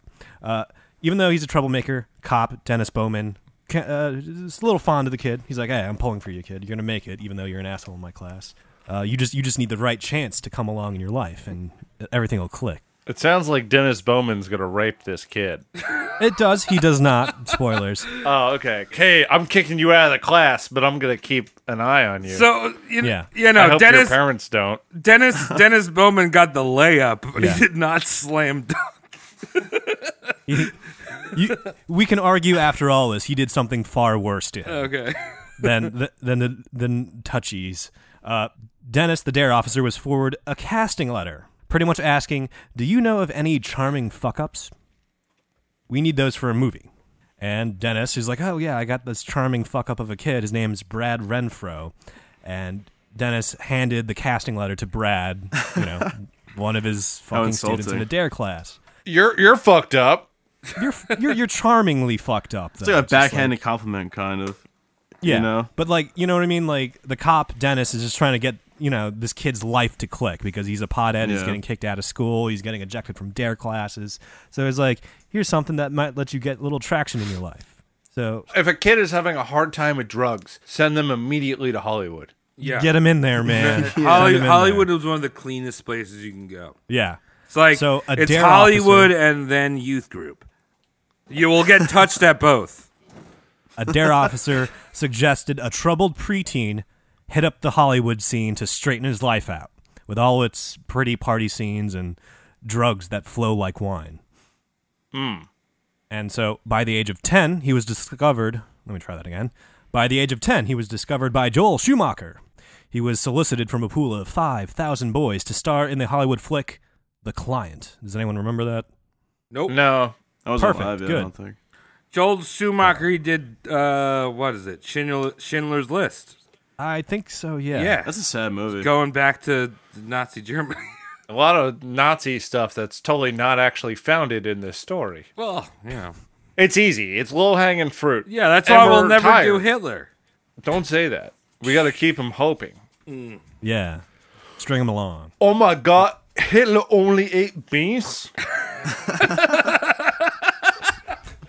There's like a new kids Nazi movie coming out. I forgot what it was called. Like Roger something. New Kids and the Nazis? Yeah, it's like a bunch of kid Nazis in a movie. Yeah, it was like Hitler Youth, and then like a kid has like the imaginary friend of Hitler. Yeah. I forgot what it was called. Like it has nothing to do. What are we Yeah, it talking has nothing about? to do with Keep Nazis. going, dude. Yeah. Yeah, I don't even get back know. into Renfro. This is ridiculous. The Client. Renfro would star in The Client, and that's got Susan Sarandon and Tommy Lee Jones in it. Great. Renfro was chosen because he had a ruggedness that was beyond his years. This probably in part due his first-hand pot experience and his second-hand heroin experience. So dank. All before he was, still single-digit in the age department. Yeah, still I can imagine a lot of babies coming out of heroin moms and doctors going, congratulations, it's a 4-year-old boy. Deal with it. Renfro's character was to be cast as a delinquent trailer park boy, so it fucking lines up perfectly. Dude, so he's like a method actor, right? He like goes into the trailers, he lives just there. every day. Right? Not much of a choice. So method acting. Renfro's character is introduced as a trailer park boy covertly smoking a cigarette in the woods. This is like the first time you see the character. The character's name is Mark Sway. Now, usually a casting director auditions the talent with either their most pivotal character scene or their character introduction scene. So it's entirely likely that Brad auditioned using this cigarette character setup scene. And Schumacher was like, wow, this kid really knows how to be a moody delinquent while handling a cigarette. So he was basically just outside smoking a cigarette next to a dumpster. Yep. And Schumacher's just... And Schumacher walks out and goes, "Oh my God, my face is so shiny. I love You really this know kid." how to smoke that cigarette. Yeah. And he's like, yeah, this is a cigarette. This and is- just puts it out This really is quick. why I should have grown up in L.A., because I would have been smoking a cigarette, sucking down a hot taquito outside of a 7-Eleven, and fucking Daniel Day-Lewis's granddaughter would be like, "Oh, you ever seen a movie with Daniel Day-Lewis in it? You're going to be a rock star in movies." And I'd be like, "Fuck yeah, Got it. dude. I'm it. Let me show you how I eat this taquito." I mean, in another One world, bite. Travis is definitely living in L.A., just sucking down taquitos and fucking. I like that idea. Dude, you haven't had a real taco until you get it from, someplace over here. Dude, the real tacos over are here. at 7-Eleven and Burger it's not King probably dollar the same. taco. Oh, no, not... I refuse to try that. And that's your Yeah. middle of the country heritage coming to Long Island. And then getting kicked out to Portland. Because I know Travis. I've seen Travis do this a million times. He goes to 7-Eleven. He picks up a taquito. He Oh, goes, so good. And then he goes to a bagel store, puts it in the hole, I Yeah. didn't think of that. It's and then Cream cheese? and then spins it like a top in his mouth. It's sexual, dude. I mean, let me tell you, I come every time I eat it. You're coming right now thinking about it. I've seen you driving and eating a taquito. That's dangerous. Dude, you just wait for yellow. love You wait taquitos. for yellow lights, then you come and you just fucking put your foot down on that pedal. On the red light. You just pray to God while you're coming. All right. Well, enough Hey, all of right, that. keep talking to me about Brad Schumacher. refried beans and Renfro. Renfro. Schumacher's done. Schumacher stated, talent is God-given, and intelligence is God-given, and humor is God-given, so we are just lucky to find Brad. So Great. Renfro masterfully wore his thespian hat and for the very first time, and he got much accolades and much praise in the result. Reporters and fellow actors claimed Renfro was on track to be the very next James Dean, Leonardo DiCaprio, or Brad Pitt. Yeah, all those people are somewhat retarded. Yeah. You think so? Yeah, they have to be. They're in Hollywood, Mike. They're not doing podcasting Dude, like you and me. Leonardo DiCaprio won an Oscar for eating a fish because he was a vegan. Look at him go. But he's good looking, you know. That's what fucking Dude, gets him the votes. a good-looking smooth brain Votes? can go a long way. Yeah. But he was pretty good. How I never how seen the movie, smooth do you can't think? judge. You've been using that term a lot, Tom. How smooth do you think my brain is? You're semi-smooth. Dude, You got some points in there. Dude, Double rough I'm brain. Ruffles with ridges, right? For her pleasure. For her pleasure. Yeah. I'm like if you took a Ruffles and just put it in a tube as a condom. Right? There's a lot of ridges. As far as I'm concerned, a lot of people are pretty smooth-brained. I myself probably got a touch of it. What's a smooth brain? Do you not know? All right, Mike. Then I have it. You got a bad case of smooth brain. Damn, I got the smoothest. I would get that checked out. All right, let's get back into Yeah, Renfro. sorry. Sorry, we made it about a sentence before I got into smooth brain territory. Your boy Google Renfro that. bagged a bunch of awards and nominations. He won the Young Star Award twice. This, among other things, opened the door for him. He got roles in Tom and Huck, Sleepers, the Nazi movie Apt Pupil. A lot of Nazis tonight. He starred in a grand total of 21 full features over his life, and he'd go on to work alongside the likes of Johnny Knoxville, Kevin Smith, Ian McKellen, Robert De Niro, Kevin Bacon, Brad Pitt, and Scarlett Johansson. Wait, how I have don't I know any never of those heard of people. this guy if he was in I'm gonna tell you. 21 movies? With Kevin he was Smith? Like Kevin Smith only does fucking was he in Clerks or some shit? Yes, he was in The Clerks. Silent Bob. Yeah. There's a reason you don't know about him, and there's two like reasons coupled together why no one knows about him, because he was a pretty boy in a crowd, and the second reason is near his death, and we'll talk about Okay. what eclipsed his death. Was it 9/11? No, it wasn't 9/11. Okay. It was something some smooth brains would call far more tragic. Far more I love tragic that than term. 9/11. It's a fucking great term. This is Does that mean I'm retarded? I got to give credit to my buddy Sam Sherrick, who exposed me to the world of smooth brain. Tom is up. Check out his Tom has band, his fingers Playing on the God. pulse. Fantastic. Yeah. Oh, Smooth brain. you think the jokes stop here? Yeah. So Renfro, fucking smooth brain. Yeah. Yeah. Here's where our subject begins to lose the grip he's got on his life. So he was a little bit fucked up before Hollywood, but here's like a tipping point exacerbated by Hollywood. After his introduction to stardom, why the fuck are we giggling? It's okay. Tom's being a little child. I did a visual gag. After his introduction to stardom, he first got drunk at the age of 11. He started using heroin himself at the age of 12. Whoa! And he lost his virginity at the age of 13 by a Hollywood lady pedophile. Wrong order. Dude. Heroin on his own? Dude. Yeah, because his mom, started him off in the womb. Oh, I thought she was like giving it to him or some shit. Yeah. So what were you guys doing when you were 12 fucking years old? Heroin? I was making bad choices, but not that bad. I was younger. I was gonna say I was like hitting pogs or like doing yo-yos. Yeah. I think I tried to smoke oregano with my friend Pete when I was 12. How'd that work out? I have a napkin, and it just didn't work at all. Well, yeah, because you were smoking oregano. Yeah, it was from my technology class. It was on the bottom of my locker. It was the last day of school. That was nice. That's why you're the most Italian person on this show. Hey, South Shore. You're like most I got Irish, marinara in my but, blood. Yeah. I was trying to watch The Man Show and not get caught. Remember that? Oh, yeah. Dude, I was using that Jimmy scrambler. Kimmel, Adam Carolla. That fucking asshole who played piano and then drank beer really fast. I was like, that's the guy I want to be. Oh, Red Fox, right? Was that his name? That was his stage name. Okay, because Red Fox was another comedian that we might cover. Yeah. Okay. So just because it was mentioned, I Googled Man Show and started looking at the images. And I don't like Jimmy Kimmel, but I do like Jimmy Kimmel in blackface doing Karl Malone. Karl Malone. No one remembers that, dude. That was one fucking... That is such a good bit. I remember like, Karl Malone don't invest in no Dow Jones. He put his money in his socks. That shit was great. He's got like that fucking buff suit on. Yeah, but now Jimmy Kimmel's part of the super liberal elite that's like blackface, not good. Yeah, no.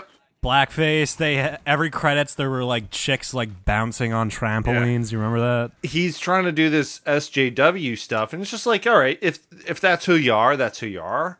But at the same time, you were the best Karl Malone ever. Better than Karl himself. How was that bad though to do that? Doing blackface? I don't know, Mike. Is it bad? I was rewatching. Why don't you? You ever seen White Chicks as a movie? It's two black dudes That's playing. not two blackface. white Dude, guys. I mean, check your in a- privilege, Mike. Check your privilege, Mike.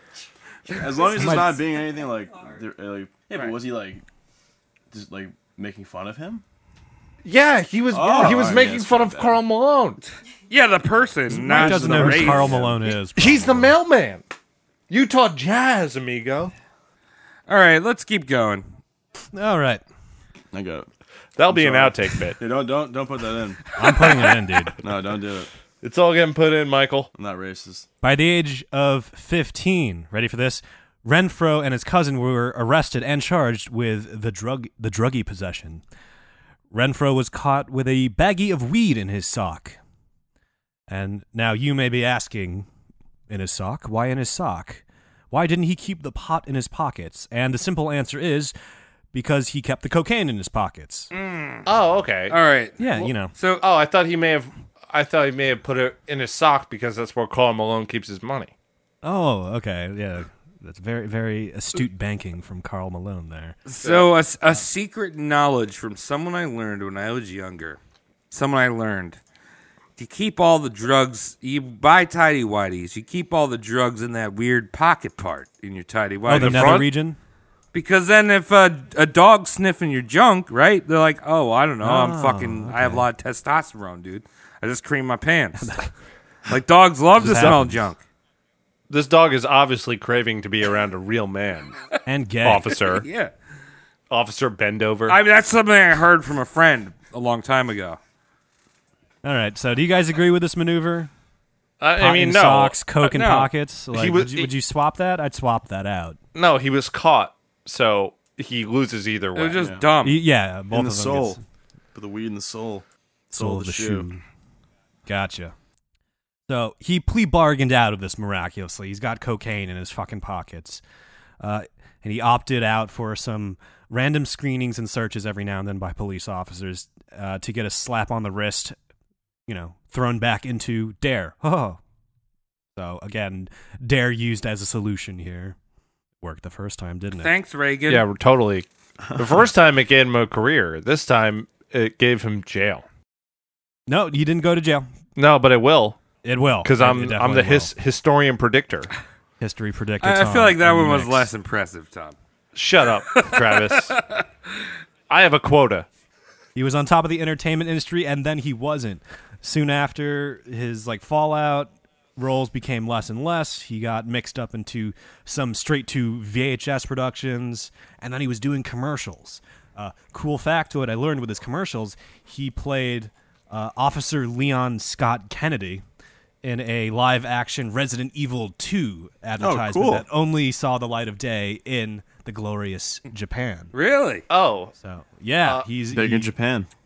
It was very strange. It's like, that guy's one of my favorite action characters in one of my favorite franchises. He didn't say a fucking word. Totally no lines. Just running from zombies with a stand-in Claire. I just imagine the director being like, or him going like, "What do you want me to say?" Like Resident of the Evil. No, Travis. No. And he's like, I don't know. Biohazard. Resident Evil shoes. I don't know. He's in the land of the rising Brad. Okay. He could have played Brad from fucking Resident Evil. Come on. There you go.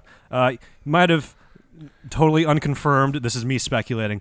But while he was being Leon Scott Kennedy for this commercial, he might have had some hanky-panky with a Japanese lady.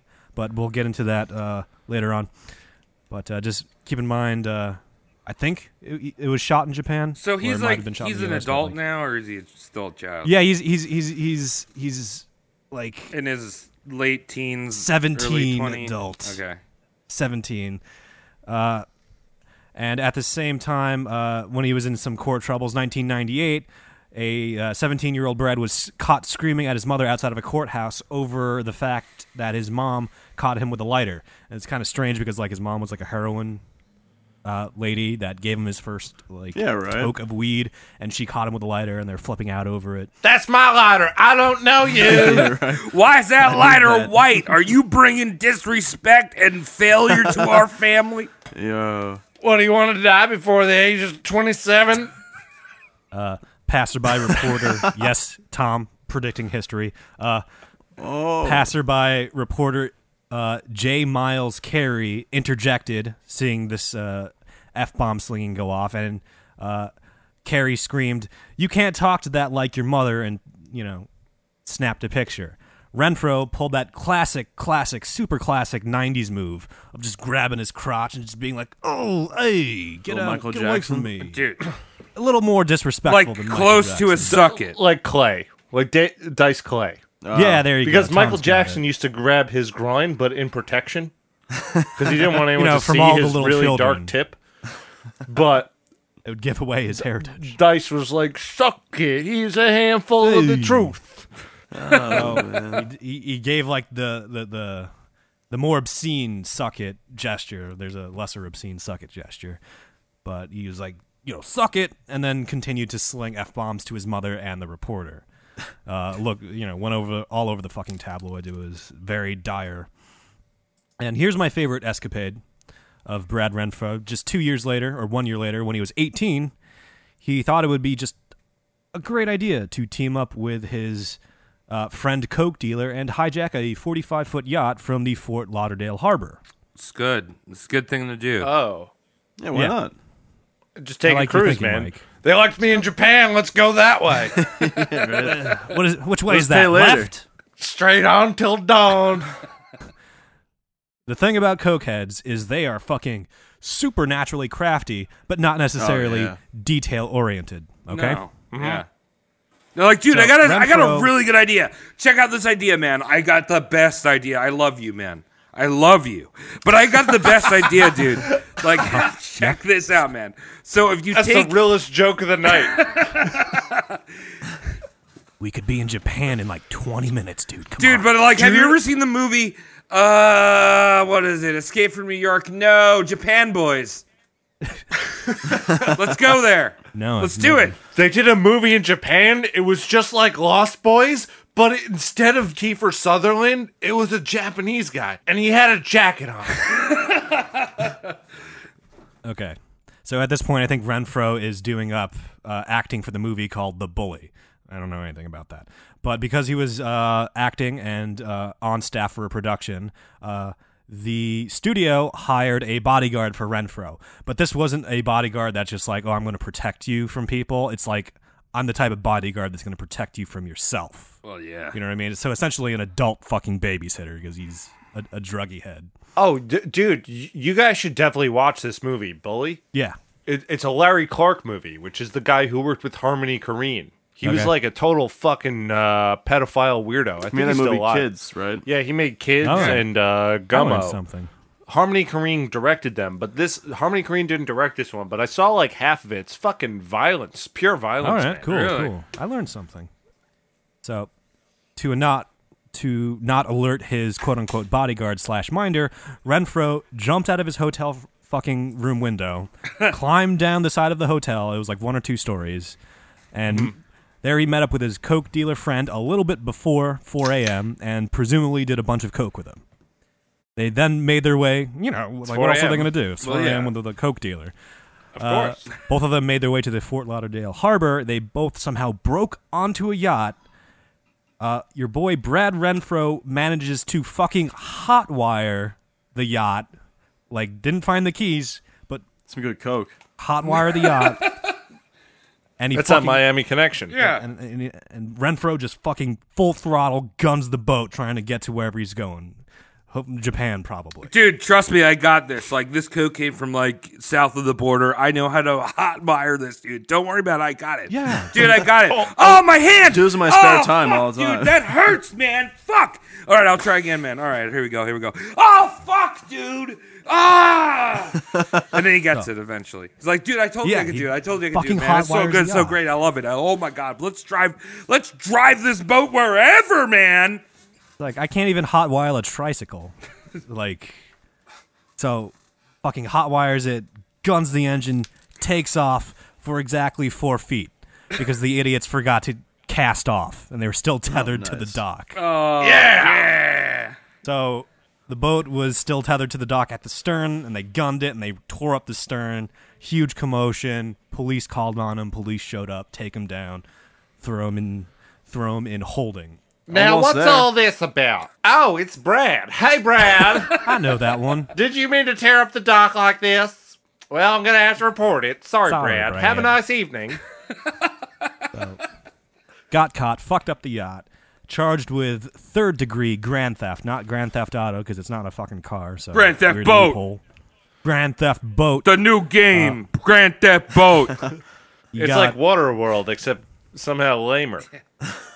That's impressive. That would be actually. an easy game to make because you wouldn't have to build any buildings. It's just ocean. You could make it for the Virtual Boy, which they fucking did. Yeah. That's the wrong console. You will lose both of your eyesight, Mike, if you play that. Let's do it. You don't need eyes for podcasting. We don't need eyes where we're going. No. Yeah. Brad fined $4,000 and sentenced to 2 years of probation. Again, dodging that sweet, sweet jail time that he is too pretty for. Probation is just fanfare for Hollywood elites. Yes. A little slap on the wrist. Dude, but also It's too many slaps on the wrist for this boy. this kid has a mushroom cut. Yeah, mushroom cut, 90s, standard. Yeah, right? You know? He's like Jonathan Taylor Thomas, but cooler because he does heroin. But cooler. Yeah, Jonathan Taylor Thomas never made that cool look. Yeah. Because of heroin. I think everyone who does heroin loves it. It's kind of like a. It's how it do. It probably feels good. It's the nature of the powder. Yeah. All right, we're out of the 90s. We're officially out of the 90s. No more Pogs for Brad. Dude, so In he hit the 2002, millennium. He hit the millennium in plus 2 years. Y2K fucked his shit up. 2002, ripe old age of 20.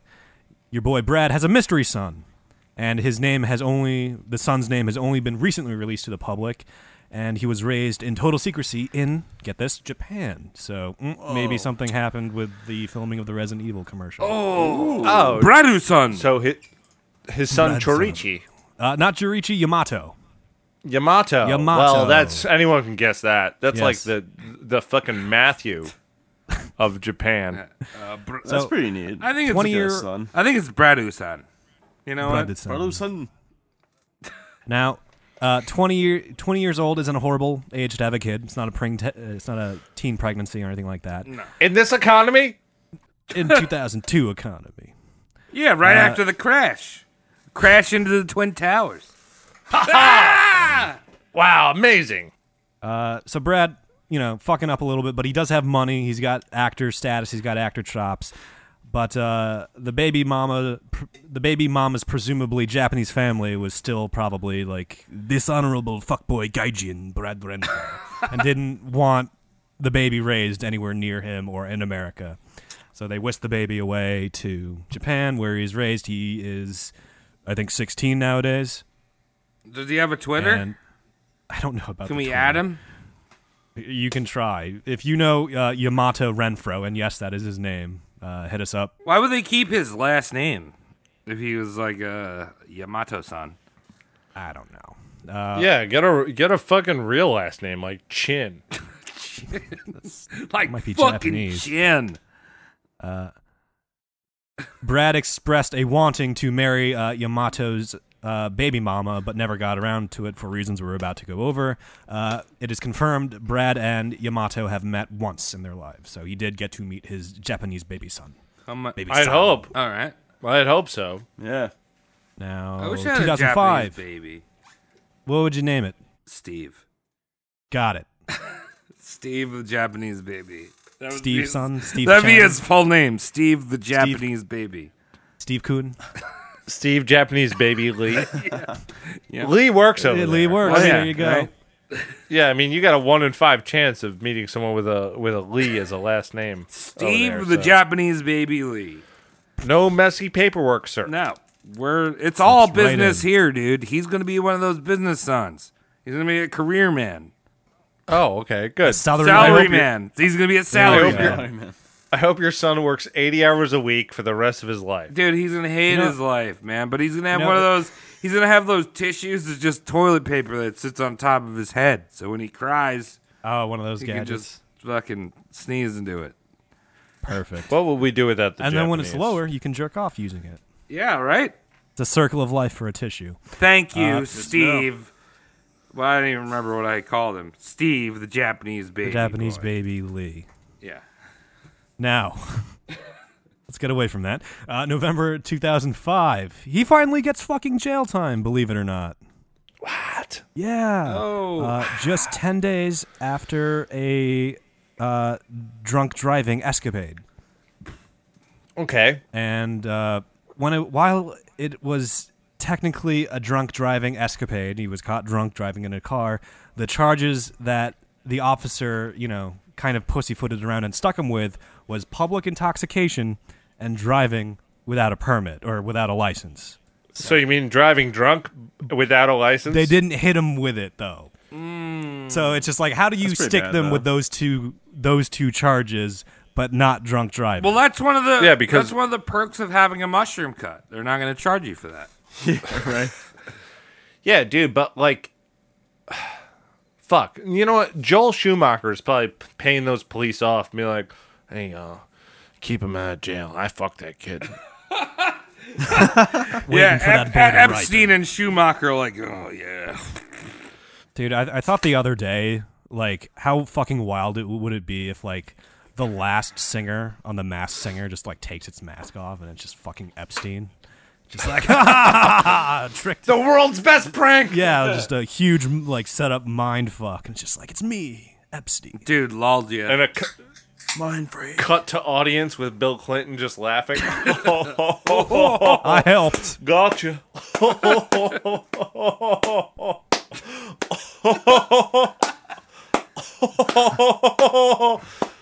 All right. Renfro, thrown in jail for only, like, 10 days, believe it or not.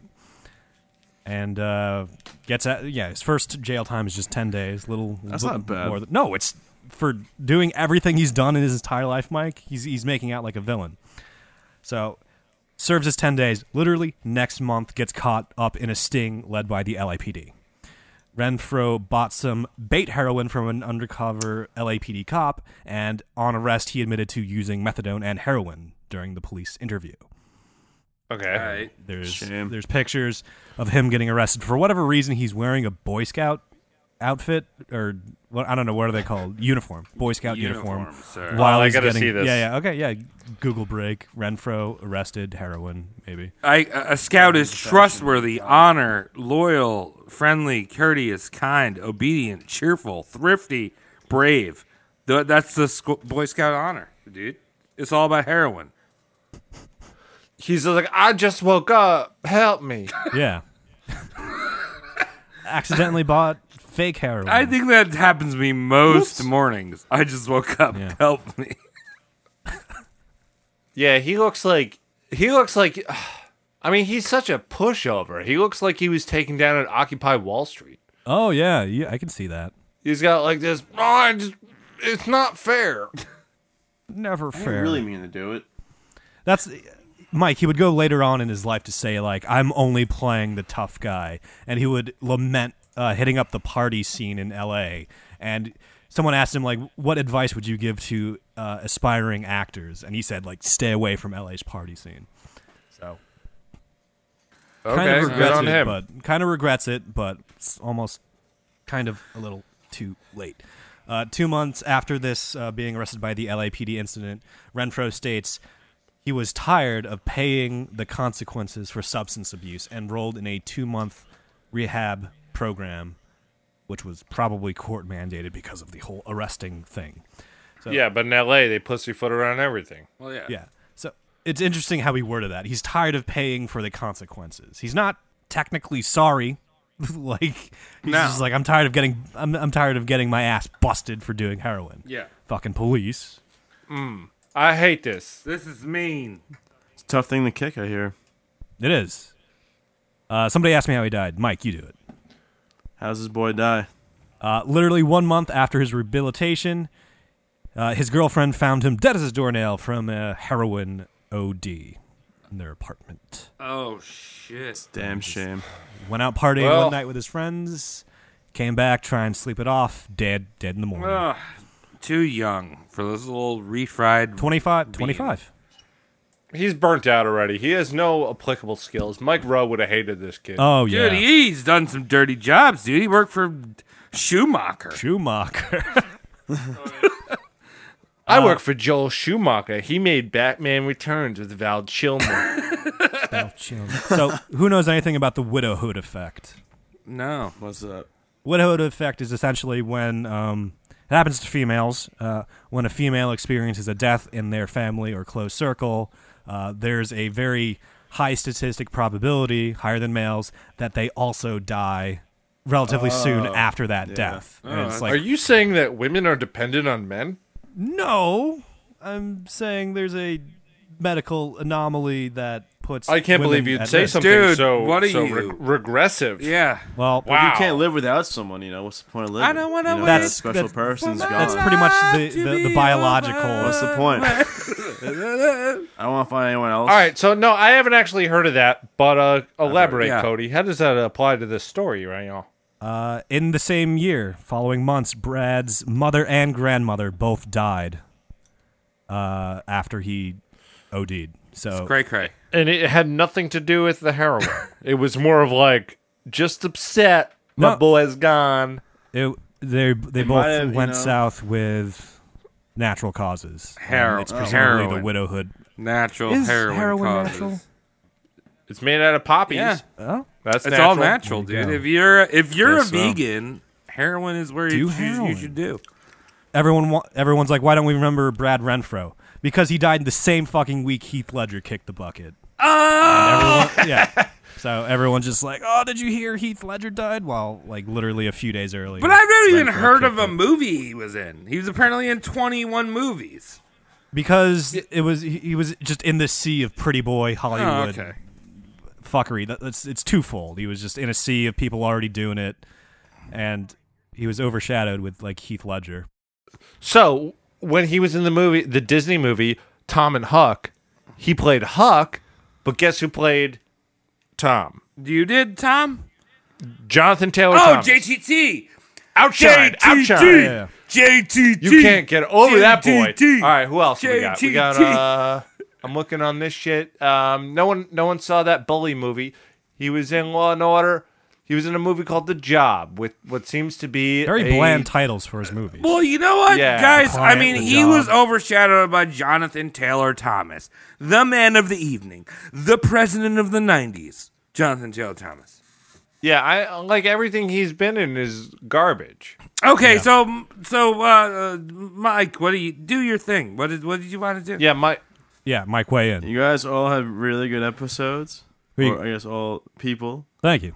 But I do think the Alfalfa one, I did not see that one coming. I was There like, you go. Oh, Alfalfa takes the cake. He had knives in his pocket. A little shithead. He was a little fucking shithead. stab. Yeah, the hooks and the nuts is pretty bad. Fuck or the him up. gooch. Dude, right there, little Spanky. That There dude you was go. cute as fuck, especially in a hat. And then you're gonna just stick hooks in his anus? Fuck. It's fucked. I think he was a that, weenie. that award earns Alfalfa a title mention in this episode, I agree. as it does with Alfalfa and others, welcome to the fucking world of child acting. Well, look, Roast Mortem officially doesn't endorse child actors. Every kid should be played by people over the age of 45. Mike, it's much more you're realistic. off You the can work show. with them. They understand their rights. You're a child. Get off the show. you baby boy. Did you just see what they did with Will Smith in Gemini Man? They made him look like a baby boy. You see, what's his name? John Travolta now? John Travolta? Yeah, he's fucked. What did he do? He took off shins like Cotton Hill? He looks like not even real. He looks like John Travolta, like new music video. New music video. It looks like he's like 25, but it's like he looks like so plasticky. Oh, this one. Jesus Christ. I think you showed me this. No, you showed me this. All right, yeah, John Travolta's fucked. All right. Well, Hollywood's fucked, and when Hollywood gets its hands on a child, it doesn't let go. Ruins It it. goes in every orifice of the child. It's fucking sick. Ruins that pie. I'll be honest. When I was doing my research, the only thing I wanted to do is move to LA and fit in with the real people. The real America. I had an Have opportunity. you guys seen Aaron Carter? Well, yeah. Bringing him Yeah. up. He's got like a face tattoo, and he's like a rapper. Well, he's always been a rapper, but No, I he listened to hasn't. an interview with him, and he's like sounds batshit crazy. Yeah. Well, now Because he is. he wants to Talks be about like how, his Post brother used to fuck Malone. him and shit like that. Yeah, everyone likes Post Malone because he's like, doesn't have a brother. Yeah. But he talked Yeah. about his brother, how abusive his brother was to him and shit. All right. Right. All right, let's wrap Yeah, up this episode. let's- Get us out of Let's here. finish it. But before we finish it, by the way, BTWs. What you got? So tomorrow, November 1st, we are coming out with our merch on Teespring. Oh, wait, that makes today Halloween, actually. Happy Halloween. So, happy Halloweenos, Paralos Ninos. I hope you don't Yes. die of heroin for like a child. But if you do get it in your trick or treat bag, just throw it out.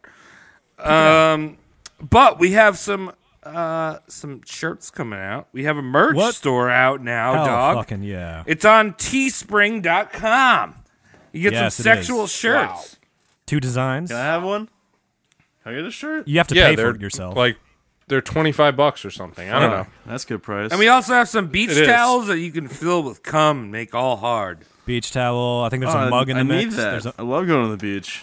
You can fill your mug up with cum. you can come on all of our products. Yeah, as soon why as you not? buy them Dude, yourself. Send us a picture of it. sometimes I come on my t-shirts if I'm really missing like a paper towel or something. Yeah, if it's not in reach, you just like, oh, Yeah, look, I guess, t-shirts. yeah, I've done that before. Yeah, I mean, whatever. You're not sending it back to us, so just come on, whatever. Yeah, so Who gives a that's shit? the end of the show. Thank you. Yes, there you go. We got merch coming up. We got patreon.com/roastmortemcast. Yes, please. We got social medias. I'm Saunched. Who cares? I'm Cody McCann. I'm Mike. I'm Travis Legion with 2 E's, or I'm not a child store. I'm on Twitter at Mike. And Roast for all the other Yeah, dumb just shit. Google, Reach out. Google, tell us. Google us. Tell us about the things that you do. we've been doing this for 2 years. And thank you, Shane, to all of our listeners. Thank you, Shane. I hope you have a sexual Halloween. I hope you dressed up as a sexual firefighter, a sexual eggplant, or a sexual leg. Just like a disembodied leg. A sexual disembodied leg. Dress up like John Travolta in that new Fred Durst movie. Hard. Is Fred Durst? Yeah. Dress up hard. All right, thanks, Thank you, Shane. Shane. Dog, thank you. Love you guys. Thank you, Shane.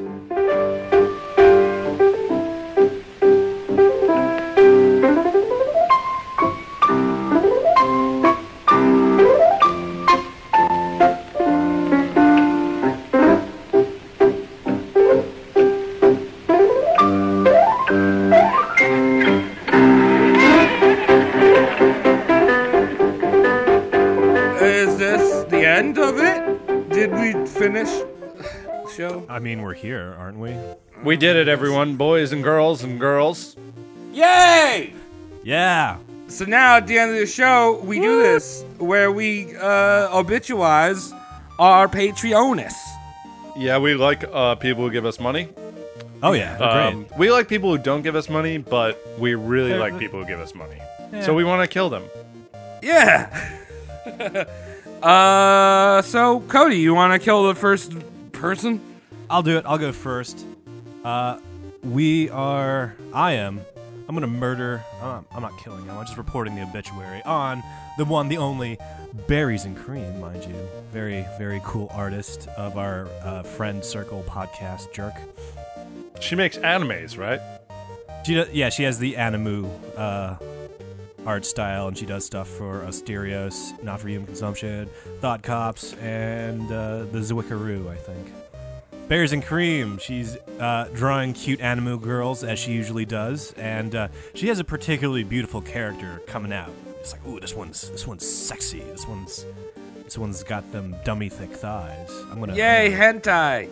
Thanks for taking us there, Travis. I was afraid of breaching the topic on myself, but yes, anime and hentai go hand in tentacle.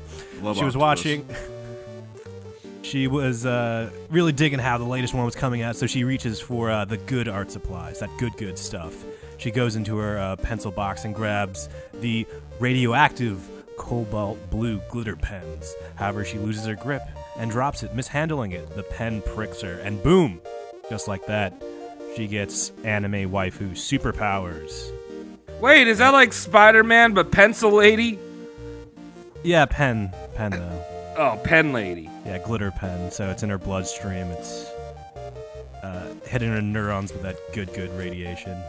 Every character she draws bursts off the paper into life, heeding her every demand, every word, every order. And she takes advantage of this. She orders her anime waifus to go on a crime spree, bilking her city for art supplies to further add to her anime henchman ranks. Office supply stores, art stores, and even Michael's are not safe. All of them. Well, Michael's are never safe. Yeah. They're just germs waiting to happen. Get touched. I always feel uncomfortable in there. Yeah, every 80% of all crime is committed by 12% of Michael's stores. Yes, I agree. Not only do I agree, I know that stat is wrong. It's 100%. Yeah. I like that. I like the store. Yeah, because it's named after you, you jackass. Dick. It's a great store. It smells too good. Like the olfactory is overwhelmed in there because like they just have potpourri and glue. Gross. Glue. Frames. Potpourri. Frames smell a certain way. They always Right? do to me. It's got that corky waft to it. A loamy smell. Loamy, good. Earth Tony, I like that. Her anime waifu creations build a fort and begin hoarding the supplies. High-grade construction paper, non-toxic watercolors, even those good scented color markers. I think that's the third time I've said good this obituary. Wait, are you referring to two of my least favorite things out of my top Maybe. least 100 favorite things? Which is I'm not tracking your list. which is arts and crafts and Fortnite? Those are three things. No, arts and crafts is one thing. We all Yeah, know that's that. one thing. All right. That's like saying dick and balls. Yeah, it's one area. That's You three didn't things. like arts and crafts, Tom? I hate arts and crafts. Yeah, I guess that settles that question. Though she discovers in her stolen hoard even more radioactive cobalt blue glitter pens, and she's just there like, infinite power for me. She takes a handful of them and jabs herself in the thigh with them. All of her hair and teeth immediately fall out, and she keels over from radiation sickness. Rest in peace, berries. Dude, that's why Died you don't hang out with nukes. Dude, nuke the whales first, and then we'll have Nuke the Spider-Man whales. Yeah. That'd be weird. They just sling web through their blowhole. Yeah. And do nothing with it because there's nothing to grab on in the ocean. That's it. See, I don't understand Japan because like they kill whales and they make anime. Yeah. Choose one. Making you better. Wow, feeling. that's a hell of an international ultimatum there. Yeah. Whales or anime. Mm-hmm. There you go. Well, Berries rest and in cream. peace, Berries and Cream. If that is Died your the real same name. way. It is not. I've been over this. Died the same way she lived, surrounded by animu waifu. Well, if I had that ability, I'd draw a big titty lady. You would, dude. You fucking would. All right, Tom. Who's up Apricots next? all over your dick. Yeah. All right. So next is Jen from Phoenix. Yeah, I like her. She's on the Patreon. Don't really know a lot about her, but I do know a lot about Arizona. Yeah. No daylight savings, so immediately very out of touch with reality. Wait, they don't have daylight savings? I guess there's so much daylight there. It's only they don't need to daylight, save actually. any. Yeah, they don't need to save any. What's the point? They have so much. They're daylight rich. God damn it. Hoarding it. Also, the bolo is the official neckwear of Arizona. Oh. Well, that's badass. So, yeah, I mean, what are your options as far as neckwear nowadays? A tie? Kerchiefs? A tie, bow tie, kerchiefs. Gold chain. Yeah, there's a lot, actually. Oh, okay, yeah. So, You've convinced me. So, on the day that Jen died, it was National Bolo Day. Oh, fuck. And while she's wearing a bolo like everyone else is, it's state mandated. There was an incident. I need to back up a bit. There was an incident that happened in 1997 called the Lights Over Phoenix. It's a UFO event, possibly one of the finest UFO sightings ever. Thousands of people seeing this giant V-shaped spacecraft with lights coming out of it, and it's amazing. It's really you can look at pictures. It's fantastic. So what happened was on this very special statewide Bolo Day, the lights returned 22 years later. Believe that shit? Okay. Nice. Oh, shit. So they come back. You got lights. Everyone's like looking up at their bolos.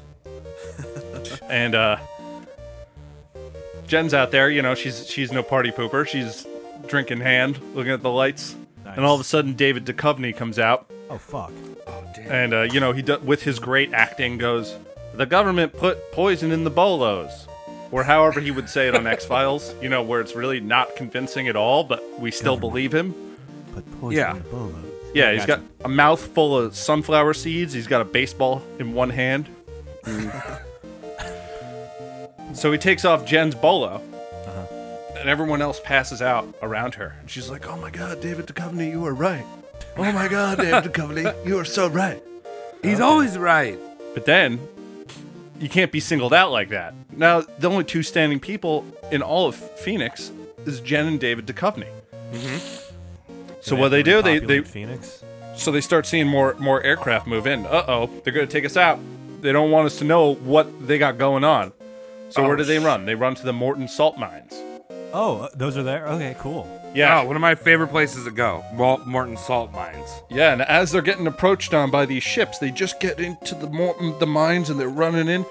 And the ships come and they land on top of the mine where there's no exit.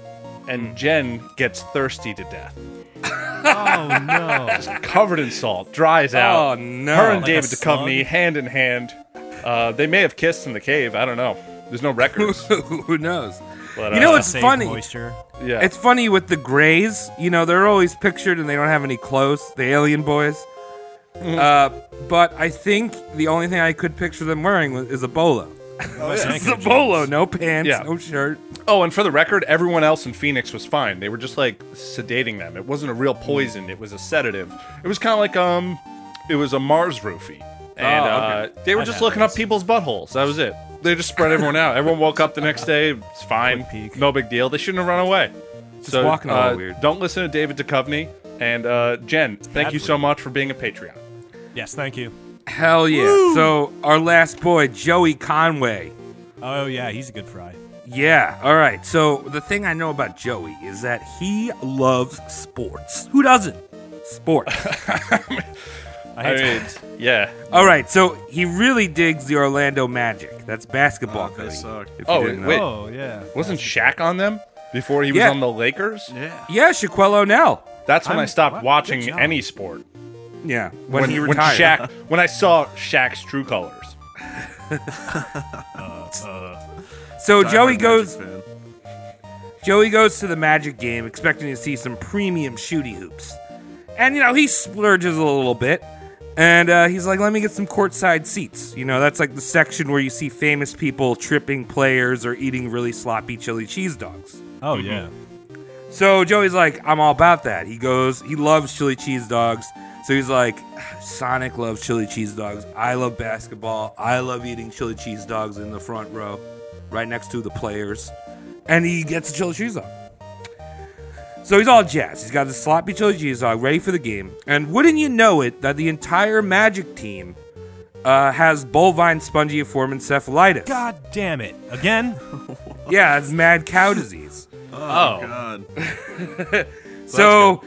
So they're like, dude, we have to have this game. So they call up Arsenal, the English footy team, and to stand in. And Joey's like, fuck yeah, I'm a huge Arsenal fan.